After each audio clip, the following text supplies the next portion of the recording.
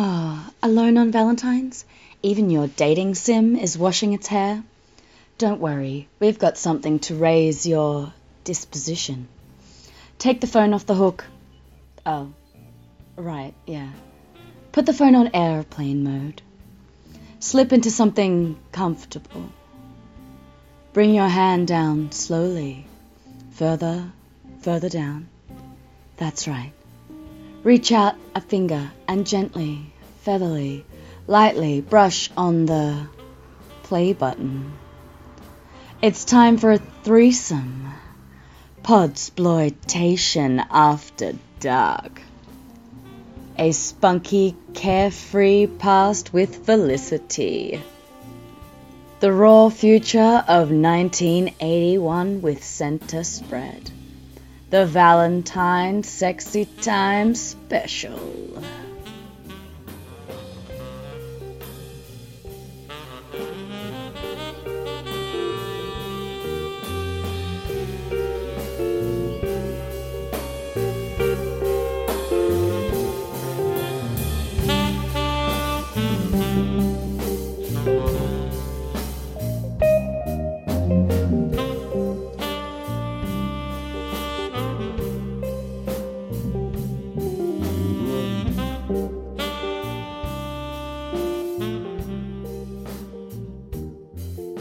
This is Podsploitation After Dark. This is our Valentine's special. Mm-hmm. Because nothing says love and romance like softcore pornography and gratuitous boobage. I'm Daria. I'm Callum. And I'm November. We're taking a look at a pair. Quite a pair. Mhm. We see a lot of pairs in this double Yes. feature. Indeed, yes. From a small company you may not have heard of. It's a small organisation called Umbrella that makes Aussie movies that are wonderful and fantastic. And they released a Blu-ray double bill of 1978's Felicity and 1981's Center Spread.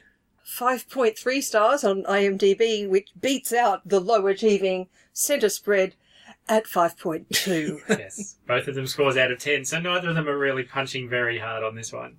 It's an interesting pairing because on the surface, you know, as we've talked before, exploitation movies are genre films. So we've touched on the horror, we've touched on the action, we've touched on the vom comedy that we've talked about. Now we're in the sexy times. Softcore pornography both, but at the same time not really, which was one of the things that really kind of surprised me. I don't understand why you're saying these aren't softcore porn. Oh no, they're softcore porn. Okay. They're absolutely softcore They porn. definitely are. Right. Without a shadow of a doubt. But there's more to them than I was expecting. I genuinely expected Debbie Does Dallas out of both of these.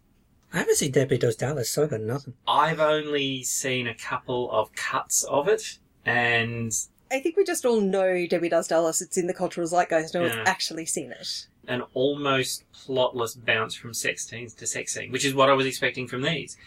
And so because my expectations were So low. So low, genuinely surprised by each of them in a slightly good way, he said, hoping to cover the fact that as a white heterosexual male, any kind of positivity I bring to these ones, no, it's a good film, I liked it for the articles. Yeah. Let's do an ear peek at the trailer for Felicity first up. Meet Felicity. She's the world's cheekiest, spunkiest, sexiest new girl, and she's got a story to tell you.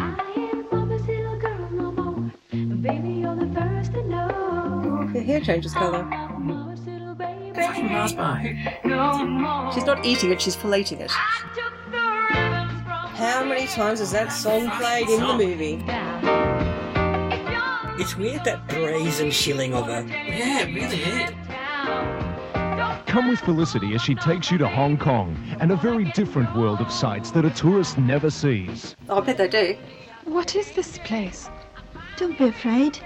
We're going to take a bath like you never had before. Felicity and her beautiful Asian friend will take you into a world of oriental bathhouses and softly scented delights. And in among the junk people, the bars. The and junk sometimes see people. the side of life in their Wow. quest Because they for live on junks. Felicity Yes, finds love we in get the that. Or strangest the places one junk and they always found that was still in Hong Kong by that volunteers to stage. teach her more. I want us to make love together. She realizes from the beginning that there's more to love than meets the eye. Oh my god. And you'll realize The trailer's there's more soft focus to publicity soft than meets the focus. eye too. Yes, it has. What are you wearing under that dress? Banjo pacing. Just suspenders and panties. Take them off.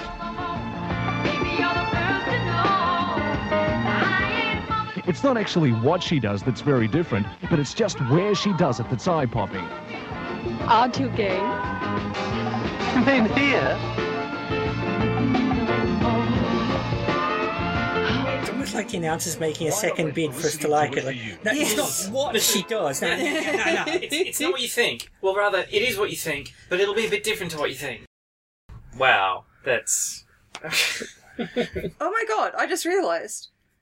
Mm. This is if Australia tried to get Hong Kong to do a sex version of an ad agency, bring you into Hong Yeah. Kong. It's sex scene, honkers, sex scene, Yeah, honkers. it really is. I mean, and we actually mentioned this. It's a love note to Hong Kong in a way. I mean, it plays out in a really definite sort of postcard shots. I mean, almost literal ones in a couple of cases. They've sort of Yes. framed them specifically at the front of the boat where Felicity and Miles are kissing at that front part. It's like, here is a genuine, all you need is love from Hong Kong on the bottom.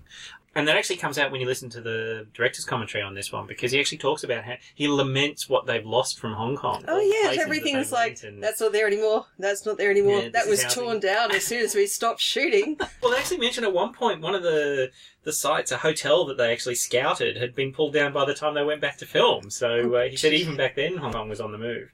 But yeah, maybe someone should do plot. Okay. Sorry, someone should do plot. Yes. So, the plot, you say. Girl learns about sex. This sweet, innocent girl, Felicity, she's meant to be 17. She's played by a 26-year-old, but she's in her Catholic school run by the nuns and oh so Nazis. innocent except for the somewhat light experimentation with her female friend at the convent. I can't sleep either. You're glistening all over. Go on. Please touch me. Haven't you ever wanted to reach out and touch me? Yes, plenty of times. And then her father sends her a letter and says there's a ticket to Hong Kong. There's no actual ticket there, there's just a letter. But she says, no, there's just one ticket. No, there's no ticket at all.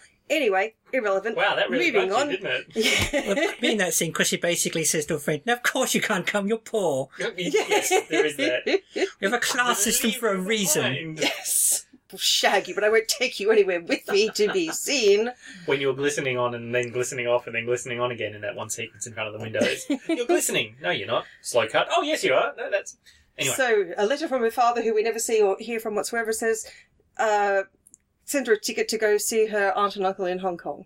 Parenting by remote control. Yes. And she is at the Where clearly nobody cares about her welfare at all. Mm-hmm. Yeah, and she is at the burgeoning sexual awakening of her desire.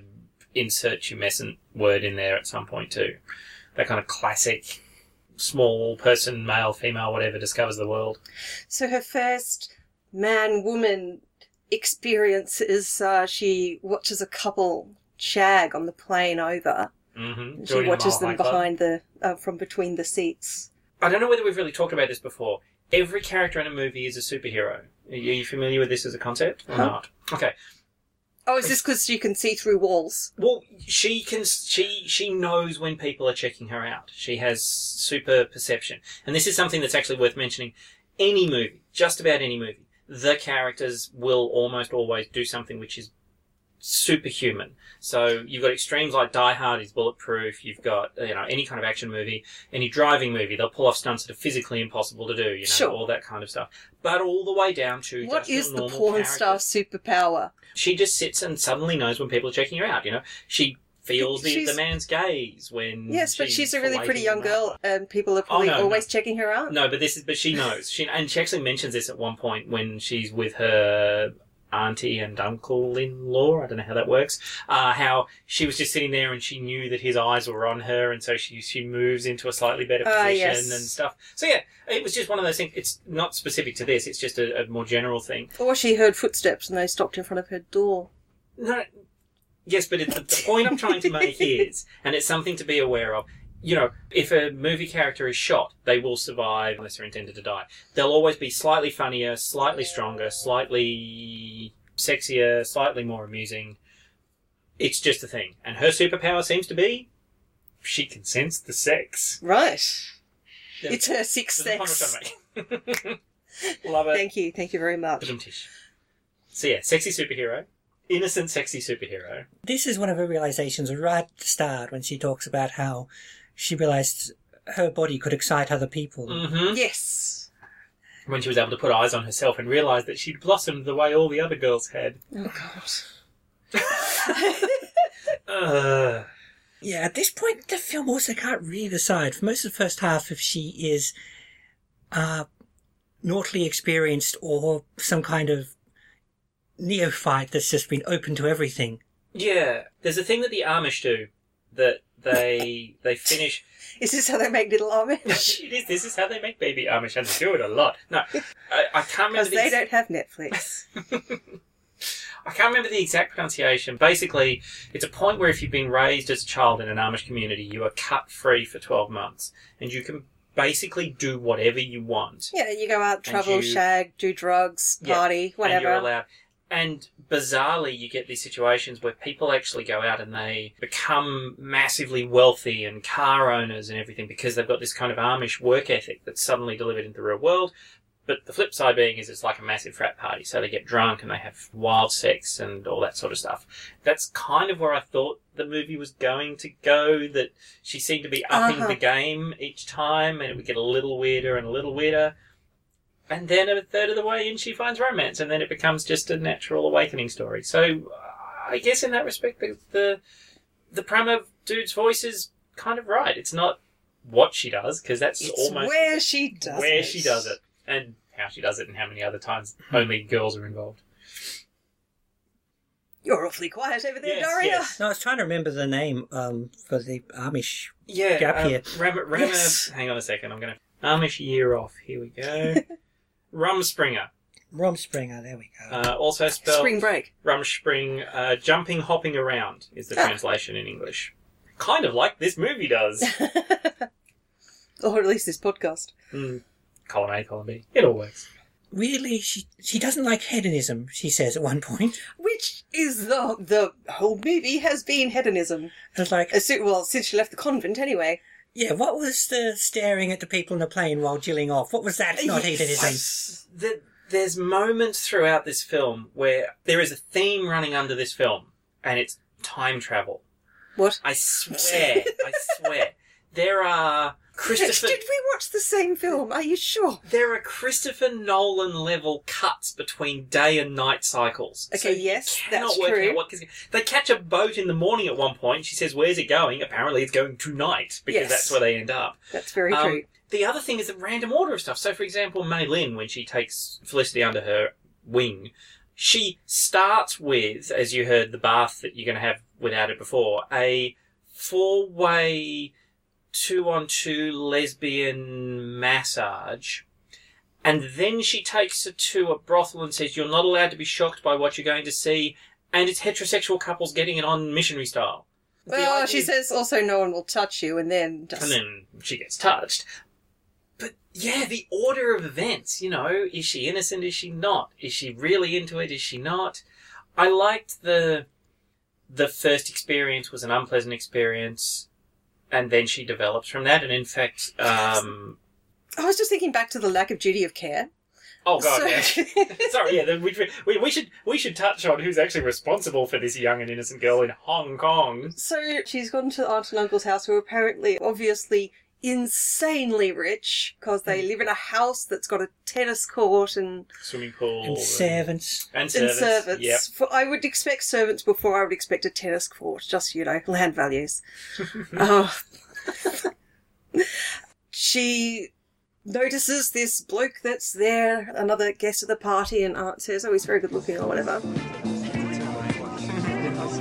That man over there. Yeah. He's staring at me. Who? Oh, Andrew. Yes, he'd have his eye on you. All my friends lust after him. Well, you're a big girl now. Go and enjoy yourself. Don't do anything I wouldn't do.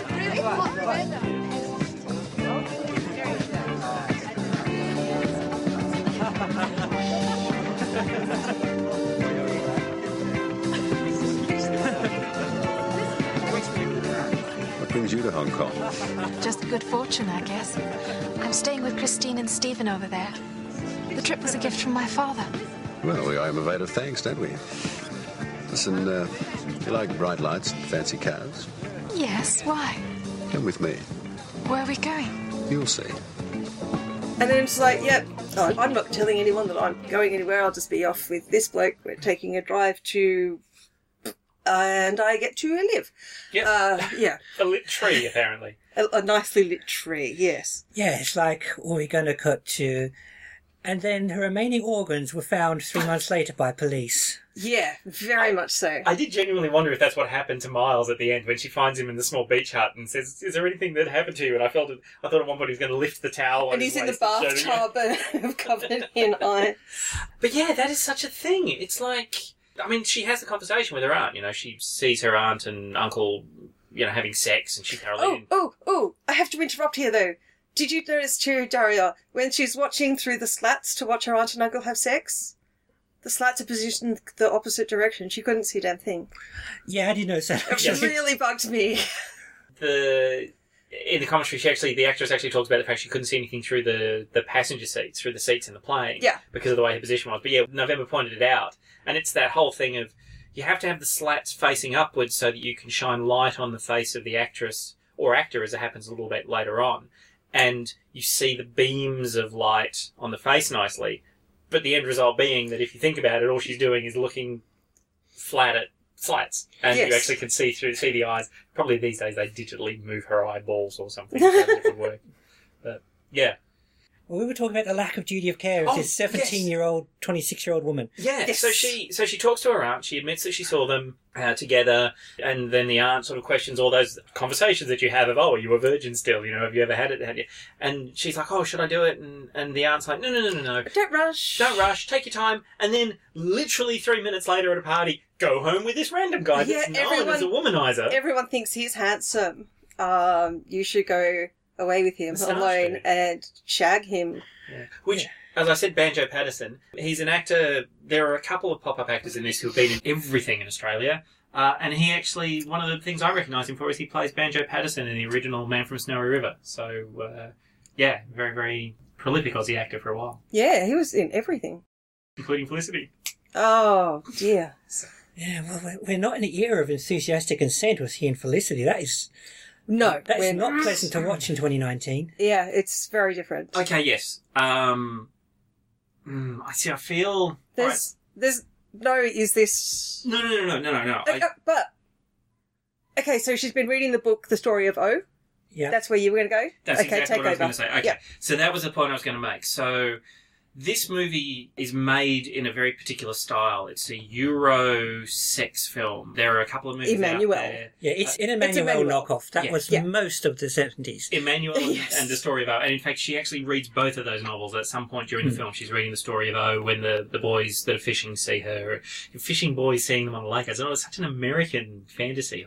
I don't know why, but I always hear about in Stephen King novels and stuff, you know, the girls always teasing the boys that went down to the creek to fish. Oh, really? It's such a weird little thing. Huh. But yeah, so she's reading Story of O, she's reading Emmanuel. And that's the point I want to make on that particular scene, that first off, yes, and this is one of the things we talked about on exploitation movies before, we have to take them as a measure of when they were made. And what constitutes consent then was absolutely now different. So the fact she didn't run away. I don't know. I think I'd argue consent has always been consent. It's just that some people didn't care back then so much. Yes, but movies are a dipstick of society, and what society finds acceptable is, of course, reflected in the movies. Some movies definitely drive the whole social awareness cycle forward, which is good. But I don't know if we mentioned this before, but the producers of Back to the Future have said they would rewrite the ending of Back to the Future these days if they made the movie now. Because the original film, Marty gets the big car and Oh, the it's all glamorous 80s parents, and materialism. It's incredibly materialistic win Yeah. for him. What they would do now is they would have him learn a lesson that Oh, made him God. comfortable with the family he had in the environment that he had. It would be a much more moral lesson. It would be a much more modern lesson, which is... But you can't judge Back to the Future on anything other than the fact that it was made in 1985. So yes, I don't think anyone would have consciously said, let's make this rape. And in fact, John de Lamont specifically talks about the fact that he wanted to ensure there was no violence in this movie. The closest we get to actual sexual violence is the knife. That would be the second scene that, to modern eyes, would look like rape.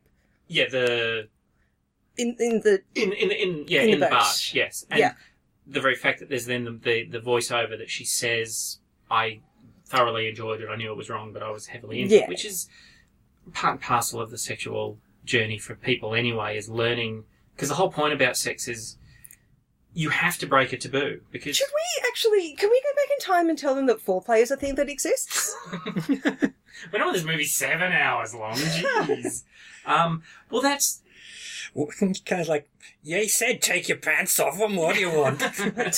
But yeah, just to finish the cycle on that sequence, so with the understanding that they wanted to consciously make her first sexual experience less than pleasant, Sure. but just a realistic version of what people would have. Yeah. What you've got there is a story of O play out, almost literal in some cases. So the removal of the panties and then having her sit on the leather is an actual thing that occurs at the very start of the story of O. As he's delivering the woman to the castle, he makes her take her pants off and then sit on the leather. So that was all very conscious. Absolutely in this day and age, it would be rape from the point of view of utilising her innocence to control her into performing an unsatisfying sex act. But I am 100% sure that is not what they were thinking of at the time. They didn't want to make it a rape scene. I don't think it was their intention at No. the time. No, I don't think it was their intention. It's one of the ones that's harder to just go, oh, it was 1978. Oh yeah, it makes me fucking uncomfortable to watch. And I'm really glad, as we've mentioned before, I'm so glad my instinctive reaction is, wow, that's terrible. Yeah, true. Because she doesn't even seem terribly into it. Often in a porn or erotica, if something starts like that, at least the other person, in this case Felicity, is right into it right away. So it's Yes, that's right. ameliorates the sternness of the initial contact, if you will. Yes. But it's interesting because you would have watched Dangerous Liaisons. Sure. Now, do you remember the first sexual experience that... Uma Thurman? That's Uma it. Thurman, right. Watch the sequence with Uma Thurman and John Malkovich the first time, after he gets the key to the bedroom. That is way worse than the story of O montage in this film. Yes. And it's not portrayed as rape either. But it is rape. It is, it absolutely is. And it's only in the dissemination after the fact of when Glenn Close is actually talking to Uma Thurman's character and says, well, did you stop him? And she said, well, I tried it first, but then admitting that she was into it. So it's that whole sensibility. No, she did not admit she was into it. She did. She Yep. she said he was so clever with his words. Sorry, okay, right, sorry, yes. Yeah, so there's a big difference there. Yeah, no, and I want to make this really clear. I totally get it. But I don't believe that the producers and the directors of that film would have gone, let's make this as rapey as possible and we'll break her for the rest of the film. Because that's like Dangerous Liaisons, and it's not a movie like Felicity. Okay. I will bring the Topic change. I will bring the shovels that Thank you. Please. I think the script isn't up to the nuance of expressing her regret at that not going well without making it overtly fairly horrible on screen. Thank you. Yes, okay. Thank you. Wow. I knew when we were talking about this movie that I was going to have problems. Oh, this is the simple movie. This is the simple. Oh, I'm actually quite okay with the other movie. I don't feel uncomfortable. But I knew there were going to be pitfalls when I was talking about this one and tying myself up in knots trying to make sure that my own personal views and opinions came through while at the same time acknowledging that this movie was made at a very specific time. I mean, most of the rest of the film, where completely into porn rules apply, where everyone's in sort of a heightened sexual state of readiness, and pretty much it lurks around every corner. Yep. And consciously made to be sort of an overtly idealised version too. John Lamont specifically mentions a few times that he made it more than perfect. He actually questions when he's talking to the star Gloria Annan. do filmmakers have a responsibility to show the reality of sex? No, of course all not. the stuff. Well, it depends. I mean, they come to the point that it depends on what the story's meant to be portraying. And that, yeah, if you overly... Do movie makers have to make realistic portrayal of anything? No, you don't. But the thing is that, you know, if you make an overly idealised version of sex, everyone's going to want to try it. And then they're going to be grossly disappointed when, in actual fact, it involves fumbling and noises and changes of position and your arms get tired and your leg goes to sleep and sometimes you fall out and sometimes it's not quite right. And, yeah, it's, you know, if you make something seem perfect, you're going to disappoint people. What? Why is that such an exciting part? Holy shit.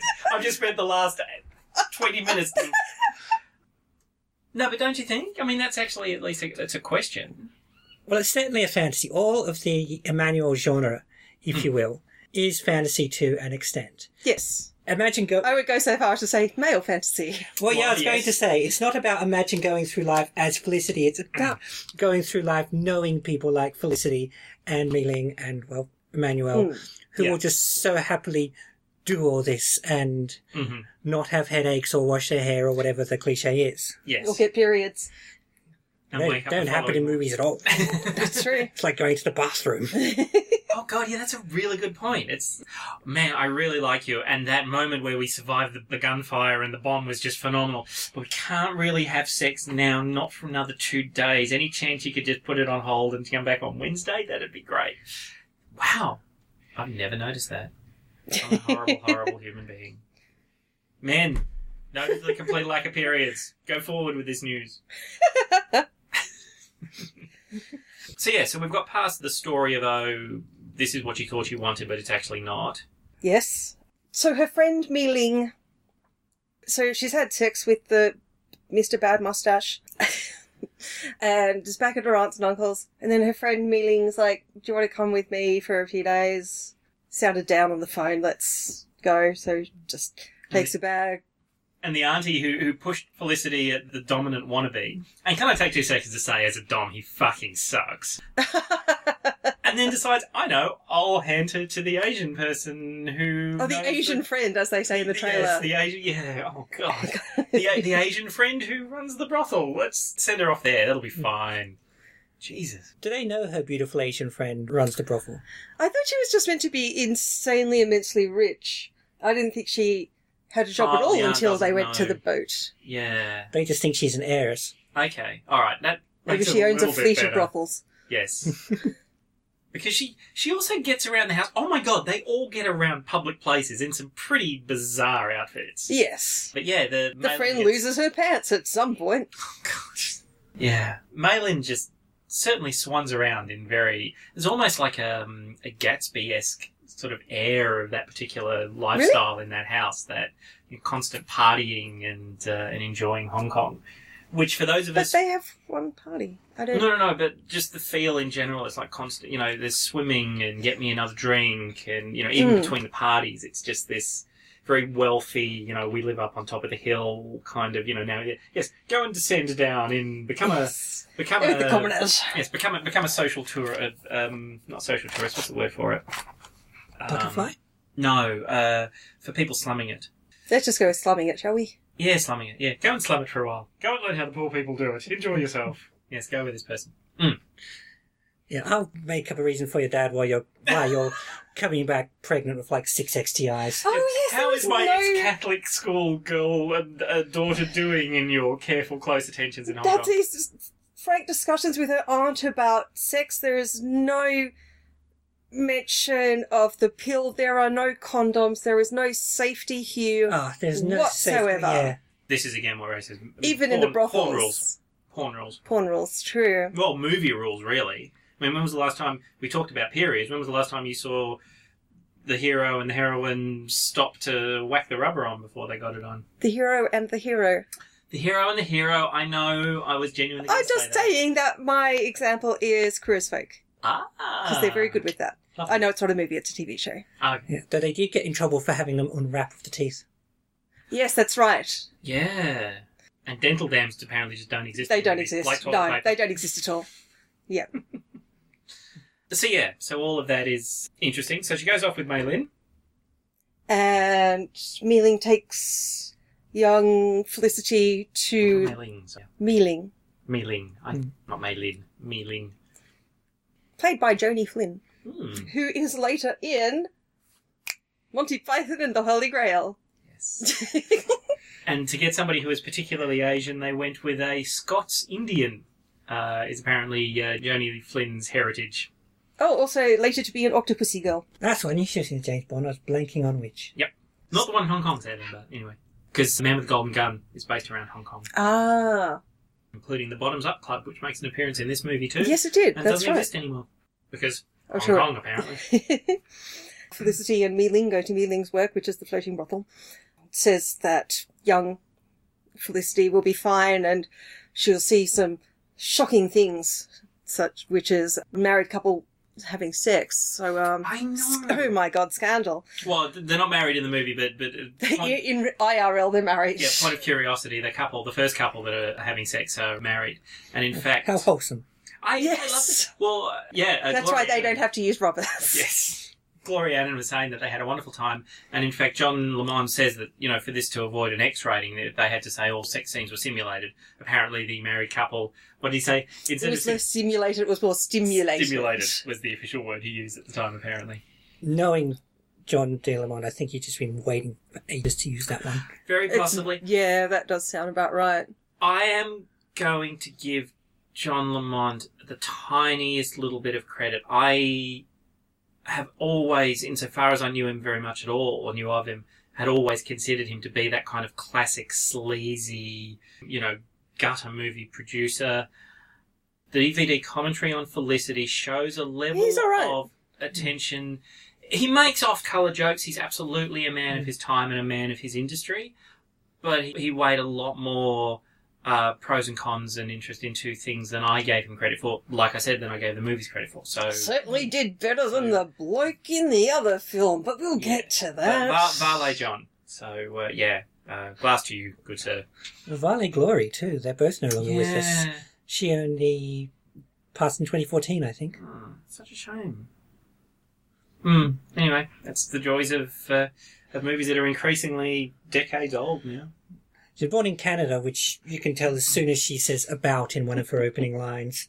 Yes. And I love that they're not even going to try and make her have an Australian accent, because nobody can do that. Yeah, so somebody actually... Almost nobody. One of the few trivia entries on IMDb is that they took a Canadian actress to play an Australian Catholic schoolgirl in Hong Kong with a British accent. Yes. Well, it's like Lucy Lawless on Xena. She's New Zealand playing a Greek, so she does an American accent. Of course. Yeah, exactly. Or Sean Connery is a Russian submarine captain, so he does his best American accent with some Scottish twinges, because movie logic. So Felicity's watching other people shag, and then she doesn't even know what he looks like. This stranger comes up behind her and cuts the side of her underwear off with a knife and then fucks her, and she's like, doesn't say anything for a bit, and it's like, oh, this is naughty. But well, it doesn't say anything at all in well, yeah, in a monologue type thing, it seems to be. And that's actually something worth mentioning. So the writers on this, or the writer is given as Felicity herself. The writers are John Lamond and Diane Lamond, his wife. And basically, John sort of fleshed out a script, and then Diane went back and did a lot of editing. And ladyfied it. and she created the voiceover. And I would suggest without the voiceover... Oh, yeah, you need the voiceover. This would be a much worse movie than it is. Oh, hell yeah. Well done, Mrs. Lamond. The voiceover is absolutely an apologist commentary on the film. Whether it was always the intent and the voiceover merely clarifies it, that's going to be a question that John D. Lamond's taken to his grave. But without a doubt, we were talking about, she's okay with all that the Mr. O failed bit did was just a bad sexual experience. The actual rape, which you could argue is genuinely rape in the junk, is not because of the way the voiceover explains how she goes. Now, admittedly, they do close up on her face and she's smiling, and she's obviously into it at the time as well. Yes. But yeah, the voice. Unlike Blade Runner, this really needs the voiceover, and it's incredibly important to the film to not be something horrible. Yeah, well, it gives her a degree of agency that she might not appear to have. Well, otherwise. exactly. You're exactly right. She would literally look like she was just being knocked from sexual encounter to sexual encounter, and pretty much be mindlessly led around by people who have no concern whatsoever about her welfare. Which is an interesting thing because I want to point out on something. This made me think of Game of Thrones. Huh? So I have never read the book, and I've watched the first season only of Game of Thrones. And one of the things I noticed very early on, the sequence where Khal Drogo and Daenerys Targaryen first have sex. Yeah. It looks like rape. And I'd heard that the whole film was going to be rapey and was going to be gross and was going to be terrible. And it was. I mean, the whole series was apparently got worse. Like I said, not past the first season. But I watched that sequence. I remember you, November, specifically being quite affronted about that. I was annoyed by that scene because in the book, it's very loving and beautiful. And it's really annoying in the TV series because they've got that sort of violent first sex scene, but they are in love with each other so quickly after that. It just doesn't go with that sex scene, however that was shot. And I wonder how much of that is a failing of them. Did they genuinely want to make it rapey, or did they just completely fail to bring across all of what would be in the dialogue of the book if they had, say, a voiceover, if they could have almost narrated that sex scene? Because, I mean, yeah, you know, the Jason Momoa, the character he was playing is strong and, you know, that's his particular style. It's very hard to simply put a camera on something like that and then not make it look like a violent sex act. Whereas if you've got the dialogue... That's not hard to... What? No, that's what... I think it is hard to do. I think it must be hard to do. You just see two people reacting to each other in a positive manner. So you think that they genuinely intended to make that rape? In Game of Thrones? In Game of Thrones, yes. Okay, cool. I didn't see it, so... Yeah. No, I was just... Are you the one person who's neither seen them or read them? Well, I saw the first couple episodes. Right. And I was like, huh? Oh, look, here's something else I can watch when I forgot about it. I made it was a bit weird. Season. But no, I think that it's very easy. I mean, they say a picture paints 1,000 words, but you can describe so much behind the sequences, you can explain what's going on in the person's head, and it can be a real apologist dialogue for an actual scene, which on the surface might seem quite one-dimensional for what it's worth. And so, so the dialogue being very important in this movie did make me think about that. On that Game of Thrones scene. The Game of Thrones scene, yeah. But then, the making of Felicity is, as far as I know, a collaborative process. There's the writers working with the directors, all that. Game of Thrones, the TV series, is based on a book, A Song of Ice and Fire. Not necessarily a lot of collab between the author of that and his intentions and what HBO wanted on screen. Yeah. And I do know that there was one in particular, some incredibly controversial point where they diverged from the book for a particular character. And Sansa. That's when I stopped. Yeah. Because they wanted another rape scene, apparently. So, yeah. I don't know. Okay, so maybe you're right. But This is about Game of Thrones now. There are some scenes of the book which are too fucked up for HBO. HBO skipped them. So... okay. It goes both ways. Anyway, Felicity. That's the movie we're talking about. Yeah, one. Yes, excellent. So we've gotten as far as the barge where the shocking heterosexual missionary sex occurs. Then the friend... The friend looking after the sweet, innocent young girl. In a foreign city, in a foreign country where they speak a foreign language, just fucks off. Fucks right off. Jumps on a boat. Yep. Goes to shore. And it's only because Felicity happens to wake up just afterwards. And walk out at the same time. So Felicity manages to follow Mealing. At no point yells out, "Oi!" Yeah. She just follows her. Doesn't yell out, "Hey, right here." It's meant to be some weird little voyeur watching her friend from afar or something. I don't know. Maybe she's a voyeur for everything, not just for sex. Yeah, maybe. Maybe she's just like, oh my goodness, Mayling's buying some bananas. That's true, because Mayling stops at the market to buy a couple of things. If Felicity's only been a few steps behind this whole way, probably could have just done a couple of quicker steps and you'd be right there, sister. Yep. And she catches up with her helping the family. Refugees. Yeah. Yes. And Mayling has this very bizarre delivery of, "Oh, now you know my secret." The worst acting I have seen in anything pretending to be genuine acting. Oh, wow, really? Without a doubt. I have never seen something You watched Centre Spread, right? No, I did. I did watch Centre Spread, and I know you're down on Centre Spread, and we'll get to that. I have never seen a worse delivery of faux surprise in anything portending to be genuinely... Was it supposed to be faux surprise? I thought it was badly delivered. Well, Very surprised. Yeah, it's horrible. I've seen bad acting. I've seen bad acting in a whole bunch. I've seen student films. I've seen... You've seen The Room, or at least parts thereof. Shockingly, jarringly. It was like proper pornography. If you ever watch a real, like real hardcore porn films where they have to splice supposed dialogue to get you to the next fucking scene. Yeah. And the cuts are terrible and the camera angles are off and, every little bit of filmmaking dialogue goes out the window to just get you to the next sex scene. Yeah. So it seems so artificial. That's what this seemed like. It was such a weird little, janky moment. Anyway, carry on. Sorry. And also, a lot of this scene with her on the junk is another one of they can't work out if she's experienced or neophyte again thing, because when it comes time for her backdoor man, she goes into the, oh, that's what we're doing face, instead of the, oh my goodness, what are you doing back there? What? Hang on, wait a minute, sorry. So you took that to be an anal sex scene? Yeah. I didn't assume it to be anal sex at all. Right, okay. You can go in the front door from the back. Quite easily, as a matter of fact. In fact... I know.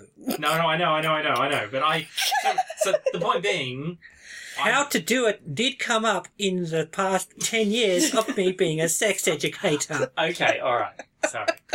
So what you do is you take So how you sucking it? You stick a hole in one end. I didn't take that to be anal sex. No, I can't remember what my actual point was now. There are a lot of silences in this one, aren't there? Sorry, yes. Anyway, yeah, so sorry. Well, moreover, but however he was getting in. Yes. And wherever he was going with that. Her face went into this, oh, I know what he's doing, sort of thing. Oh, yes, you were discussing if she's innocent or knowing by now. Yeah, which they seem to really vacillate on. Yeah. I guess... Okay, if we're going to give this one the whole Emmanuel Fear of Flying David Hamilton credit for a second, so if we're going to genuinely say this was an attempt to make one of these stylistic coming-of-age stories, I get the impression that she's meant to be portrayed as a all-learning, no-experience character. The very fact that she's managed to smuggle, I would assume, Story of O, go into a convent school, and has a copy of a manual. She's read about it. She knows about it. She has a intellectual understanding of it.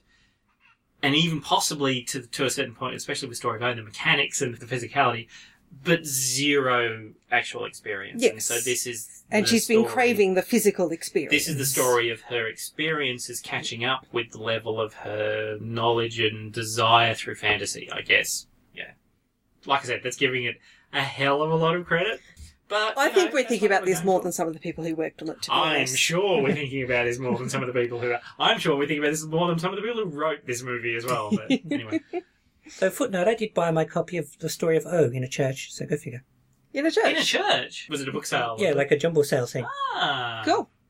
Yeah, actually, for what it's worth, Story No, of it was O... during a mass. Yeah, you put a coin in the tray, and the next thing you knew, I had Story of O in front of me. For what it's worth, a very interesting read. Do you have it? Do you have a copy still? I do have a copy. I've got a couple Somewhere. of copies. I know it's actually I think it's a Penguin Classic now. You can actually Oh, get right. it as. So... Well, if you haven't, I have. Worthwhile, certainly. And the movie's not terrible either. The movie is a very interesting film. There's a big discussion in the fetish community about what constitutes like genuinely representative fetish films versus Sure. 50 Shades of Grey, which is appalling. Story of O is actually a surprisingly good one on that score. So, yeah. Yeah, anyway, yes. So we escape the barge. We follow our friend who tried to ditch us, and then we didn't get the hint. Who then says, look, go on your way. I'm doing my thing here. She decides she's going back to aunties and uncles at that stage, I think. Mm-hmm.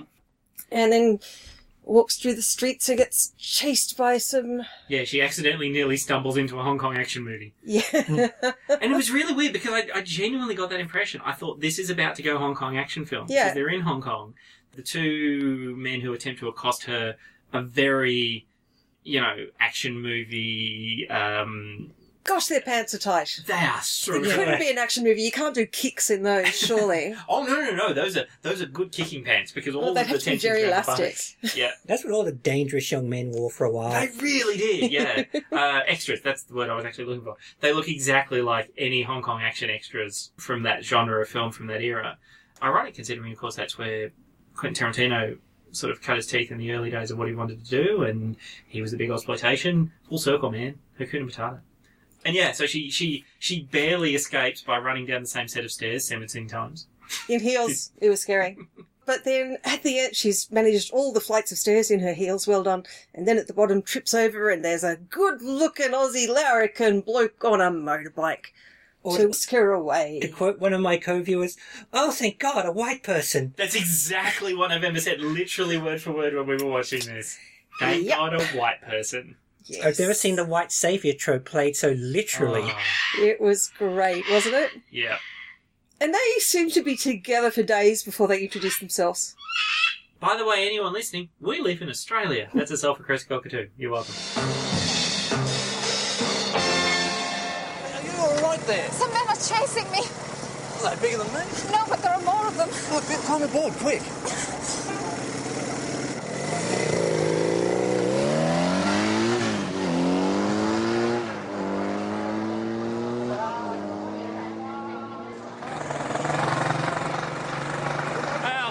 Self-respecting cowards, we piss off. Where are we going? Home, Rabbit, home. Where's that? Oh, right over that direction, roughly.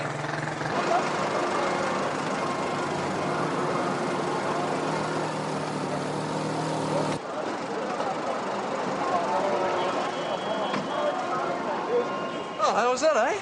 No worries. Well, this is home.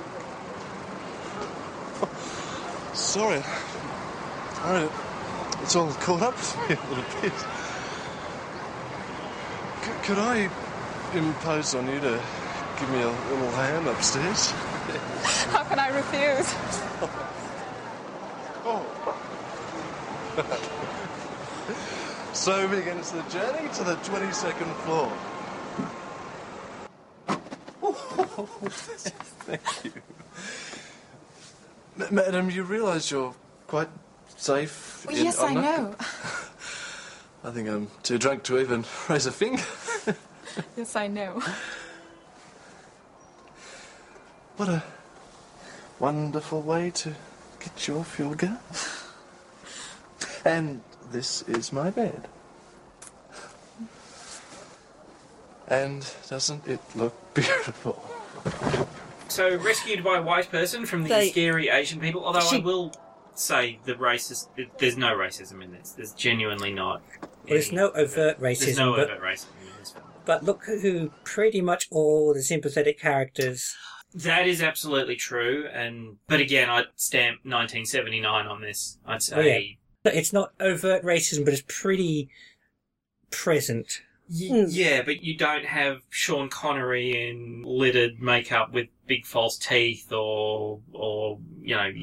So you don't have white people playing Asian stereotypes, is that what you're saying? Yeah, but you don't have overtly Asian stereotypes either, even as late as, say... Because it's a Hong Kong ad, it's a cosmopolitan, thriving city. But that's exactly it, yeah, that's the point I'm trying to say, is that the guys are obviously in love with the place. I mean, you look even at the original Raiders of the Lost Ark, you know, there's sequences in that where they take what does an Arab person look like, to these horrible, extended, you know, right to the very edge. You know, there's a sequence where Marion's being captured by a guy and he smiles and he has terrible teeth and the big knife, and it's cliched over the topness. Sure. So there's none of that in this. Hong Kong is an amazing place to film, and these are the amazing people that are in it, is the vibe I got from this one. So Aussie bloke, she jumps on the back of his motorcycle, they go to his hotel, then he says, "I'm really feeling this." We had no idea what he's talking about until it turns out he's drunk as. Well, I was going to say... So he was riding under the influence, no helmet, in a busy city. I want to know 1979. I want to know what he was drinking that didn't hit him until he got off the motorcycle. That's right. So the alcohol-absorbing pill dissolves under his tongue and he finally gets hammered by all the alcohol. Actually, what film is that? What? Somebody puts an alcohol-absorbing pill under their tongue. It's some spy film, and they actually can drink it, and it absorbs all the alcohol, and then they accidentally swallow the tablet and get hammered in 30 seconds. Oh my god, I have no idea. That sounds fabulous. The theory being you're meant to spit the pill out. Yeah, so suddenly he's incredibly drunk and can barely stand. And passes out on the bed. And so she's like, yeah, cool, I'm just going to go to sleep here, I guess. I'm just going to hang out at your place for... Don't even know your name. Nothing about you at all. And again, who are you? Are you going to steal me, eat me? Whatever. I actually yelled, Introduce who are yourself at any point. I That actually would be yelled, nice. who are you, at one point. I think about halfway through I the think we romance both did. montage. Yeah. Oh, yeah. Oh, my God. So he asks, what are you doing for the next few days? She says, spending them with you, I guess. I don't think they've even exchanged names at No, that they point. still haven't exchanged names at that point. And she said, well, I'll call home for some clothes. And then we cut to where they're out playing and and having then he fun. says the one who'll come along, not too many clothes, I hope. Oh, that's right. Well, But obviously... the art clearly didn't send clothes because she's wearing something she made out of the quilt. Yeah. Little... I was going to say that Auntie's just trolling her, and she said, send me some clothes. She goes, well, if you're not going to visit properly, I'll send you some freaking clothes. Yeah, that's Oh, you right. think you're going to get your end away? Here are some overalls that look... Yeah, absolutely. Here's Colin Baker's jacket in overall form. Here's something Maria von Trapp knocked up for you in the car. Doctor Who. Holy shit. Yeah. But I will say, considering how much we pan some of the dialogue, his delivery of "here's my bed." Oh, and doesn't it look wonderful? And Oh, falls yeah, asleep. we It's actually got a really cute. genuine laugh. Yeah, that actually was kind of funny because, well, yeah, you're going, oh, it's a bed. Oh, he's sleeping on it. Yeah, genuine laughs. Yeah. Did actually give that. Props to that. And so she's discovered sex with men and with women, but now it's... I'm losing my voice. I'm so emotional. Now it's time to discover love and sex with somebody you love, and that's just a completely different experience. And that's her entire arc.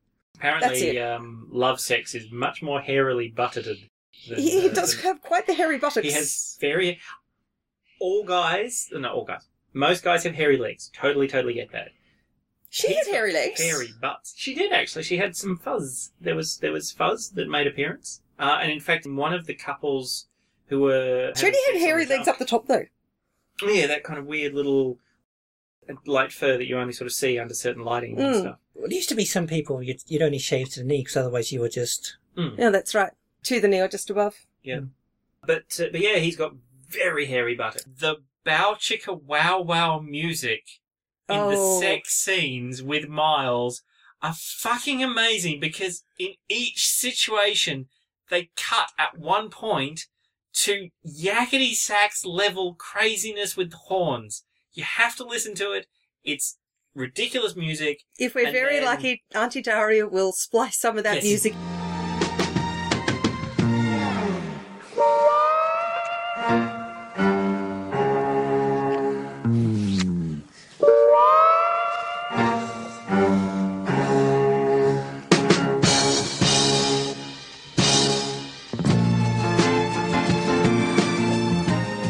Some of the music, so you're watching a sex scene, it's lovely and sexual, and then all of a sudden, bang, and then the next minute, back to notional sex, and we're meant to take it seriously, and none of the sex scenes contain a comedic break.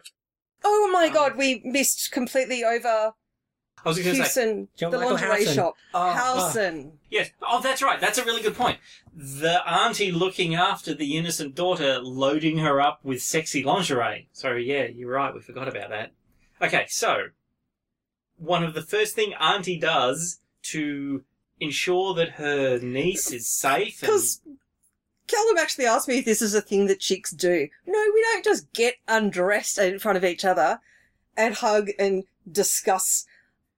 I was like, do you guys have under- conversations with Yeah, boobs out? Is No, that we a thing? don't. No. And one's under would have to be pretty nasty before you'd say, oh, we have to replace that. Yeah, well, she says that they're prehistoric, I think is the word she uses, or I don't something along recall those what it lines. was. But yeah, she then sort of takes her niece, that she is responsible for. I need to keep coming back to it. As an uncle of school-age nieces, this is the person... This is only 10 years older than your niece. This is the person entrusted with the care of her niece. 17 years old. A minor. Takes her to... Oh, but she doesn't drink or do drugs. Oh, well, she does... So, well, you know, actually, happy that's a good face. point. But she never gets to her rum and coke. No. Oh, Yeah, because the he buys it. Bacardi and Coke. Buys Oh, then the she Coke goes and- to fool around. Yeah, but he brings it, and then they just go on and fall around. Yeah. Yeah. It vanishes, actually. It's magically not there in that one particular cut. So, and we can't work out if John Michael Howson is gay or not. Yeah, actually, I was going to point this out. I'm not going to give the movie credit because it's just absolutely just not a... I like that Callum's waving his fingers at me because I'm the queen of gay. No. Actually, How did they look? Beautiful.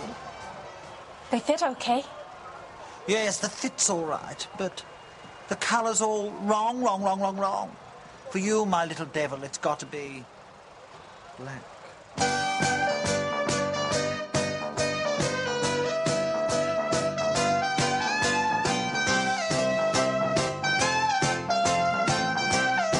Oh, perfect. What about a bra? Absolutely, and that's got to be black too.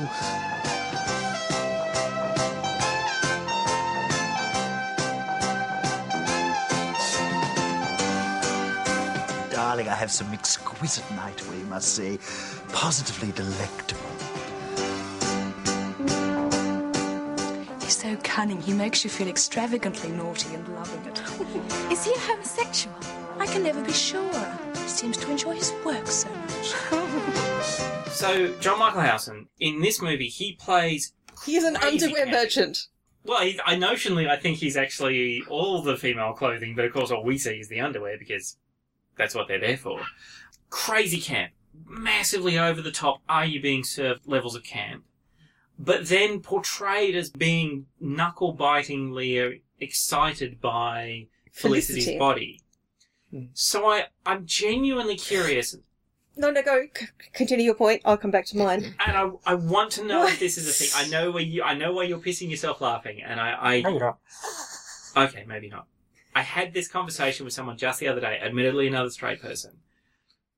Being crazy camp. Will you be our diverse friend?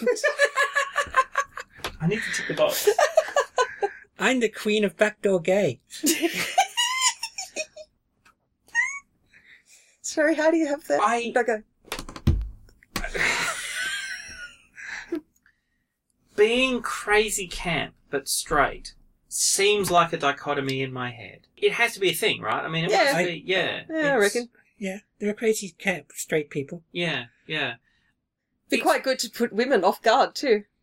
Well, that's the thing, and this is actually the point that the movie goes with, because I actually... she actually comes straight out. Yeah. Says, is he a homosexual? And there was something separate to that I wanted to point out. She's been raised by nuns. She's been raised by Catholic nuns. To ask so matter-of-factly, is he a homosexual, as opposed to asking, is he a homosexual? Yeah. Well, I mean, bisexuality is a thing. Felicity does show us that a number of times. I just wonder if the writers probably I just wonder what the fuck place you in where you try on underwear.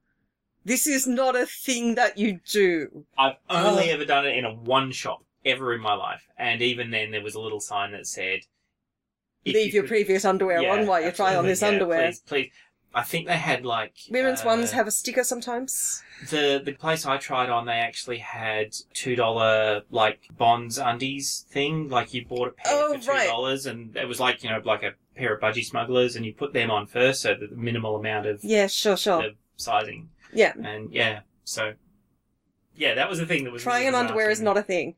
Okay, isn't it? No, it is absolutely not a thing. So you don't just randomly try on underwear from naked and you don't have conversations with boobs out? No, that's correct. Right, cool. For what it's worth, if you're in a male toilet, you stare straight ahead and you don't talk to the person next to you. That's just weird. So that was a very weirdly bizarre scene, and it was interesting that she actually asked the question, which I suppose would have been on anybody's voice watching. It's just like, if he's playing what at the time would have been seen to be a massively gay character...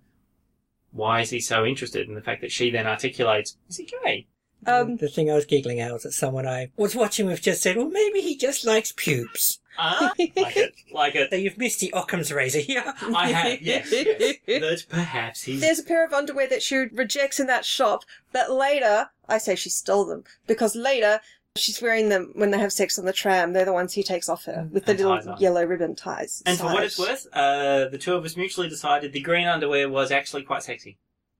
There's green underwear with a little gold clasp on the hip thing. Yeah, I did wonder about why side fastening underwear, but we soon found out why we had that. Well, yes. Necessity underwear. It's a bit like those stripper pants that you get that's apparently got Velcro all the way down the seam, so you can just sort of roof them out. Yes, that's right. Good morning. Thank you. I'm afraid the morning's been and gone. What time is it then? Oh, a bit after 3. Oh, dear. You really needed that sleep. How long have you been up? Oh, I guess an hour. I've been watching you. Really? If you catch someone in the moment of waking up, sometimes, just for an instant, you see them exactly as they were when they were a baby. That's nonsense. I know, but it sounded good, didn't it? No, to tell the truth, I couldn't wait to find out who you are. Oh, yes. Last night. Last night? I'm afraid I don't remember very much about it. You're a complete mystery. I know nothing about you. So Felicity has now finally met Miles. Very quickly, Miles, Chris Milne, again, another one of those what we call hickers. Hey, it's that guy. Tons and tons and tons of Aussie movies and series. I mean, pretty much Prisoner from Cell Block H, Sons and Daughters, you name it. He's appeared as, Dead Body 4 or something, just about anything. If ever you get the chance, in my opinion, the pinnacle of Australian comedy was a TV series called The Games, which was yes, did you know he was in The Games? I didn't. Because this is 20 years later. So 2-season mockumentary about the run-up to the Olympic Games in Sydney in 2000. It's very much Yes Minister style. Very Yes Minister. Genius writing of John Clark, again, valet, and Brian Dorr, who were two political commentators who used to have a segment every week where Brian Dorr would interview John Clark as a particular politician or celebrity person. The catch being that it was all about the dialogue because neither of them were wearing costumes. John Clark would just simply be... Yes, I am the finance minister, or Yep. yes, I am the minister for racing, or... With no change to the way he spoke or his attitude or anything. Absolute genius. They made a TV series. It was 2 seasons. In, I think, the second season, there is an episode where Coca-Cola is demanding that the Games Organising Committee make good on their promise of tickets for money. And it turns out that one of the chief athletes is going to change her name to Pepsi, and a deal is struck behind the scenes by John Clark to ensure that Pepsi is not allowed to run under their name. Chris Milne plays Bernard Milne, the lawyer for... I think he's the lawyer for Coke. The lawyer for Pepsi, the lawyer for Pepsi rather than Coke rather than Pepsi. Or Pepsi, one of the two, and is actually really vicious. It might actually not be that. He might be the lawyer for Pepsi. Watch the whole thing till you find it. It's really well worth great. it. But yeah, very different character. Very, very different character for them. And his name in that one is Bernard Milne. And there's a point in the series in the episode where they're introduced to each other, the other lawyer being George. And John Clark says, George. Bernard. Sure. No. I know. Felicity's with Miles now. Felicity's with Miles. She is in love. He is in guy love, sort of removed love. But he does seem to be falling in Smit. He does. He does say he's the youngest person that's known as a dirty old man all throughout the Pacific or whatever it is. So he notionally has a reputation, but they have their romance montage. Oh my god. So, we always talk about the hour mark. Not that these two movies are in that particular, writing scenario. When they were made, it was still very early, so that the language of the 1 hour mark wasn't necessarily established. But the line at the 1 hour mark on this one, so they're having dinner, he's just said what a cad he is. She really doesn't say much of that. It's just like, yep, let's shag. She rises to his cadness. She basically, he says, I'm a bit of a womanizer, and she says, well... I'm a woman. Nice me. Yeah. Oh my god, I want that to be sex invitation from now on. Nice me. Nice me harder. Oh my, you're amazing. I need nicing. Hard nicing. Sorry. She's like, yep, let's go for it. Oh, you wrote the line down though, didn't you, Callum? Yes. Because she puts her her shoeless foot in his groin. So all the love, romance, sex, so hot for it, foot in groin, and the line is... Let's get into the prawns. Let's get into the prawns. So they're sharing a meal on a floating restaurant, which, yet again, is another one of those things in Hong Kong that's apparently not there anymore. And yeah, so there's sort of, it's a bit of euphemistic commentary over the dinner and using the chopsticks and all of that fun stuff. And yeah, let's get into the prawns. That's how Aussies do romance. Apparently. Yeah. And an interesting little side note, the two actors had just had a massive argument that day and were really angry at each other in that sequence. So I'm not going to suggest for a second that this is an amazing movie, but it does show the professionalism of both of them, that they actually managed to pull off kind of flirty romance in a way. Yeah, anyway, they do their romance montage bleeding into sex montage, have a wonderful, wonderful time, and then he has to go. Oh, no, before that, they're in a lift. Oh yeah. Fucking lift. Who's the woman in... Okay, so they're in a lift, they're just like 22 floors. She's like, yeah, that's plenty of time. Doesn't take a lot for him, does it? But they get up the top of the lift and a woman walks in on the 22nd floor and says, what a lovely looking couple or something. But she looks so familiar. She reminds me of Ita Buttrose. You had nothing? She looked like that kind of person to me, but she didn't strike me as a particular person. As anyone in particular, sure. We also got a going down joke. Yeah, we yes, did get the going we down did. joke. And then they're a lovely couple, apparently. So yes, the long and short of it is... That would be Mayhem and Moment playing with a loud toy. There are the kittens. So the overarching point about this is that Felicity, insofar as she hasn't up to now, she's now fully claimed her sexuality. She's using it, she is owning it, and she is absolutely saying this is an aspect of the relationship. She wants him in the restaurant. She wants him on a tram. In the street. I wish in I could the come up with elevator. Yeah, this is a very Dr. Seuss level. I was about to say. Yeah. Oh, yes, I want you in the tram. This note, I couldn't work out why I'd written this note. Does she have a head injury? And I realised it must be this scene because suddenly she is just desperate to have it right now. Oh my God. On the tram. She's in the going street, to have to in the learn lift. patience at some point, isn't she? Yeah, and it does remind me of there's occasional acquired neural conditions where people just become super, super randy. Oh, right. You know, nymphomania is famously one of those things that sounds incredibly good, incredibly awesome, but is actually terrible to live with. Actual nymphomania is genuinely terrible. You know, constantly needing to, honestly, getting off with pretty much every interaction in any environment is awful, supposedly. Should we try and wind up Felicity so we can go to the other one? So yeah, so she's now fully into it. She loves sex. She's having a wonderful time. And as a bonus, she's meeting the love part too. Yeah, drags him onto a tram, tries to have sex with him, drags him into the elevator, tries to have sex with him. And then he has an assignment. So his job turns out to be photographer, apparently. Apparently.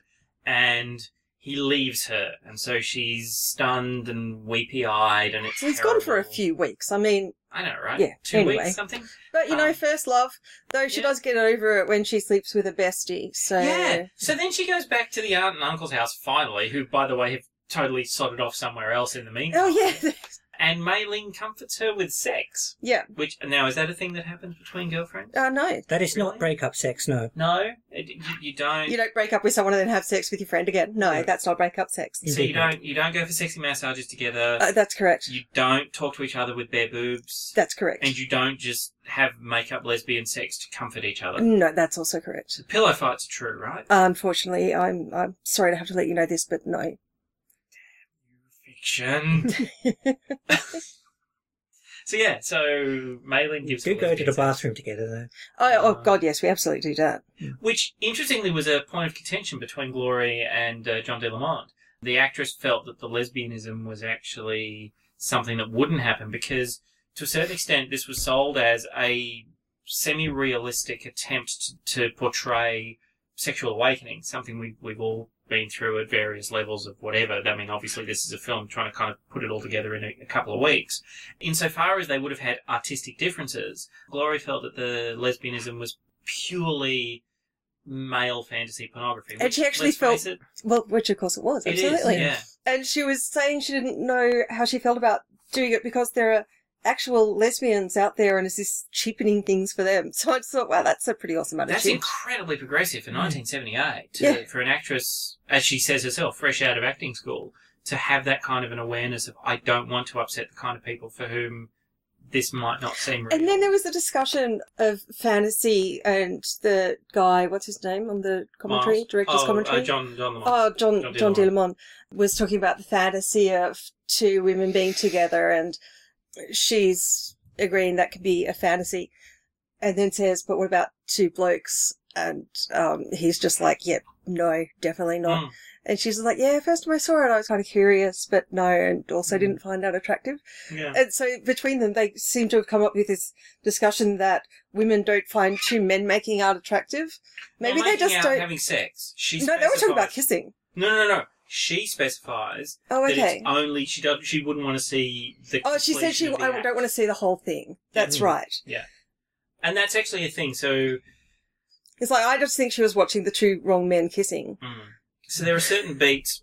Oh my god, this gets into incest. Yeah, there are certain beats, no pun intended, that porn films follow, and most porn will usually have a lesbian scene in some point. I mean, I've actually made the comment in the past that technically speaking, just about every generic porn film passes the Bechdel test because two women who are principal characters in the film have an interaction that doesn't directly revolve around a male. Yeah, sure.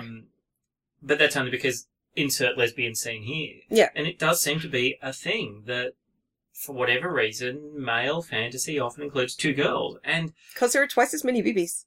You know why? I don't know why. Yeah, exactly. It's pure aesthetics. It's honestly, and I've spoken to straight women who agree that the female form is more aesthetically pleasing than the male form. I wonder how much of that is society, that you will get, ripped, chiseled Ryan Reynolds, Brad Pitt abs on magazines.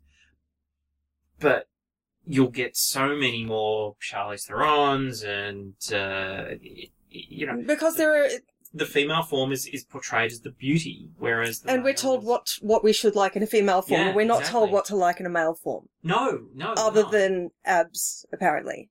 Abs are apparently a big thing, and supposedly at the moment that V shape that goes into the undies. Although they try to dial it back. The dad bod's apparently a big thing at the moment. Yeah. But tell that to everyone. Not selling the dad bod and seeing another issue with Ryan Reynolds. God damn you, Ryan Reynolds.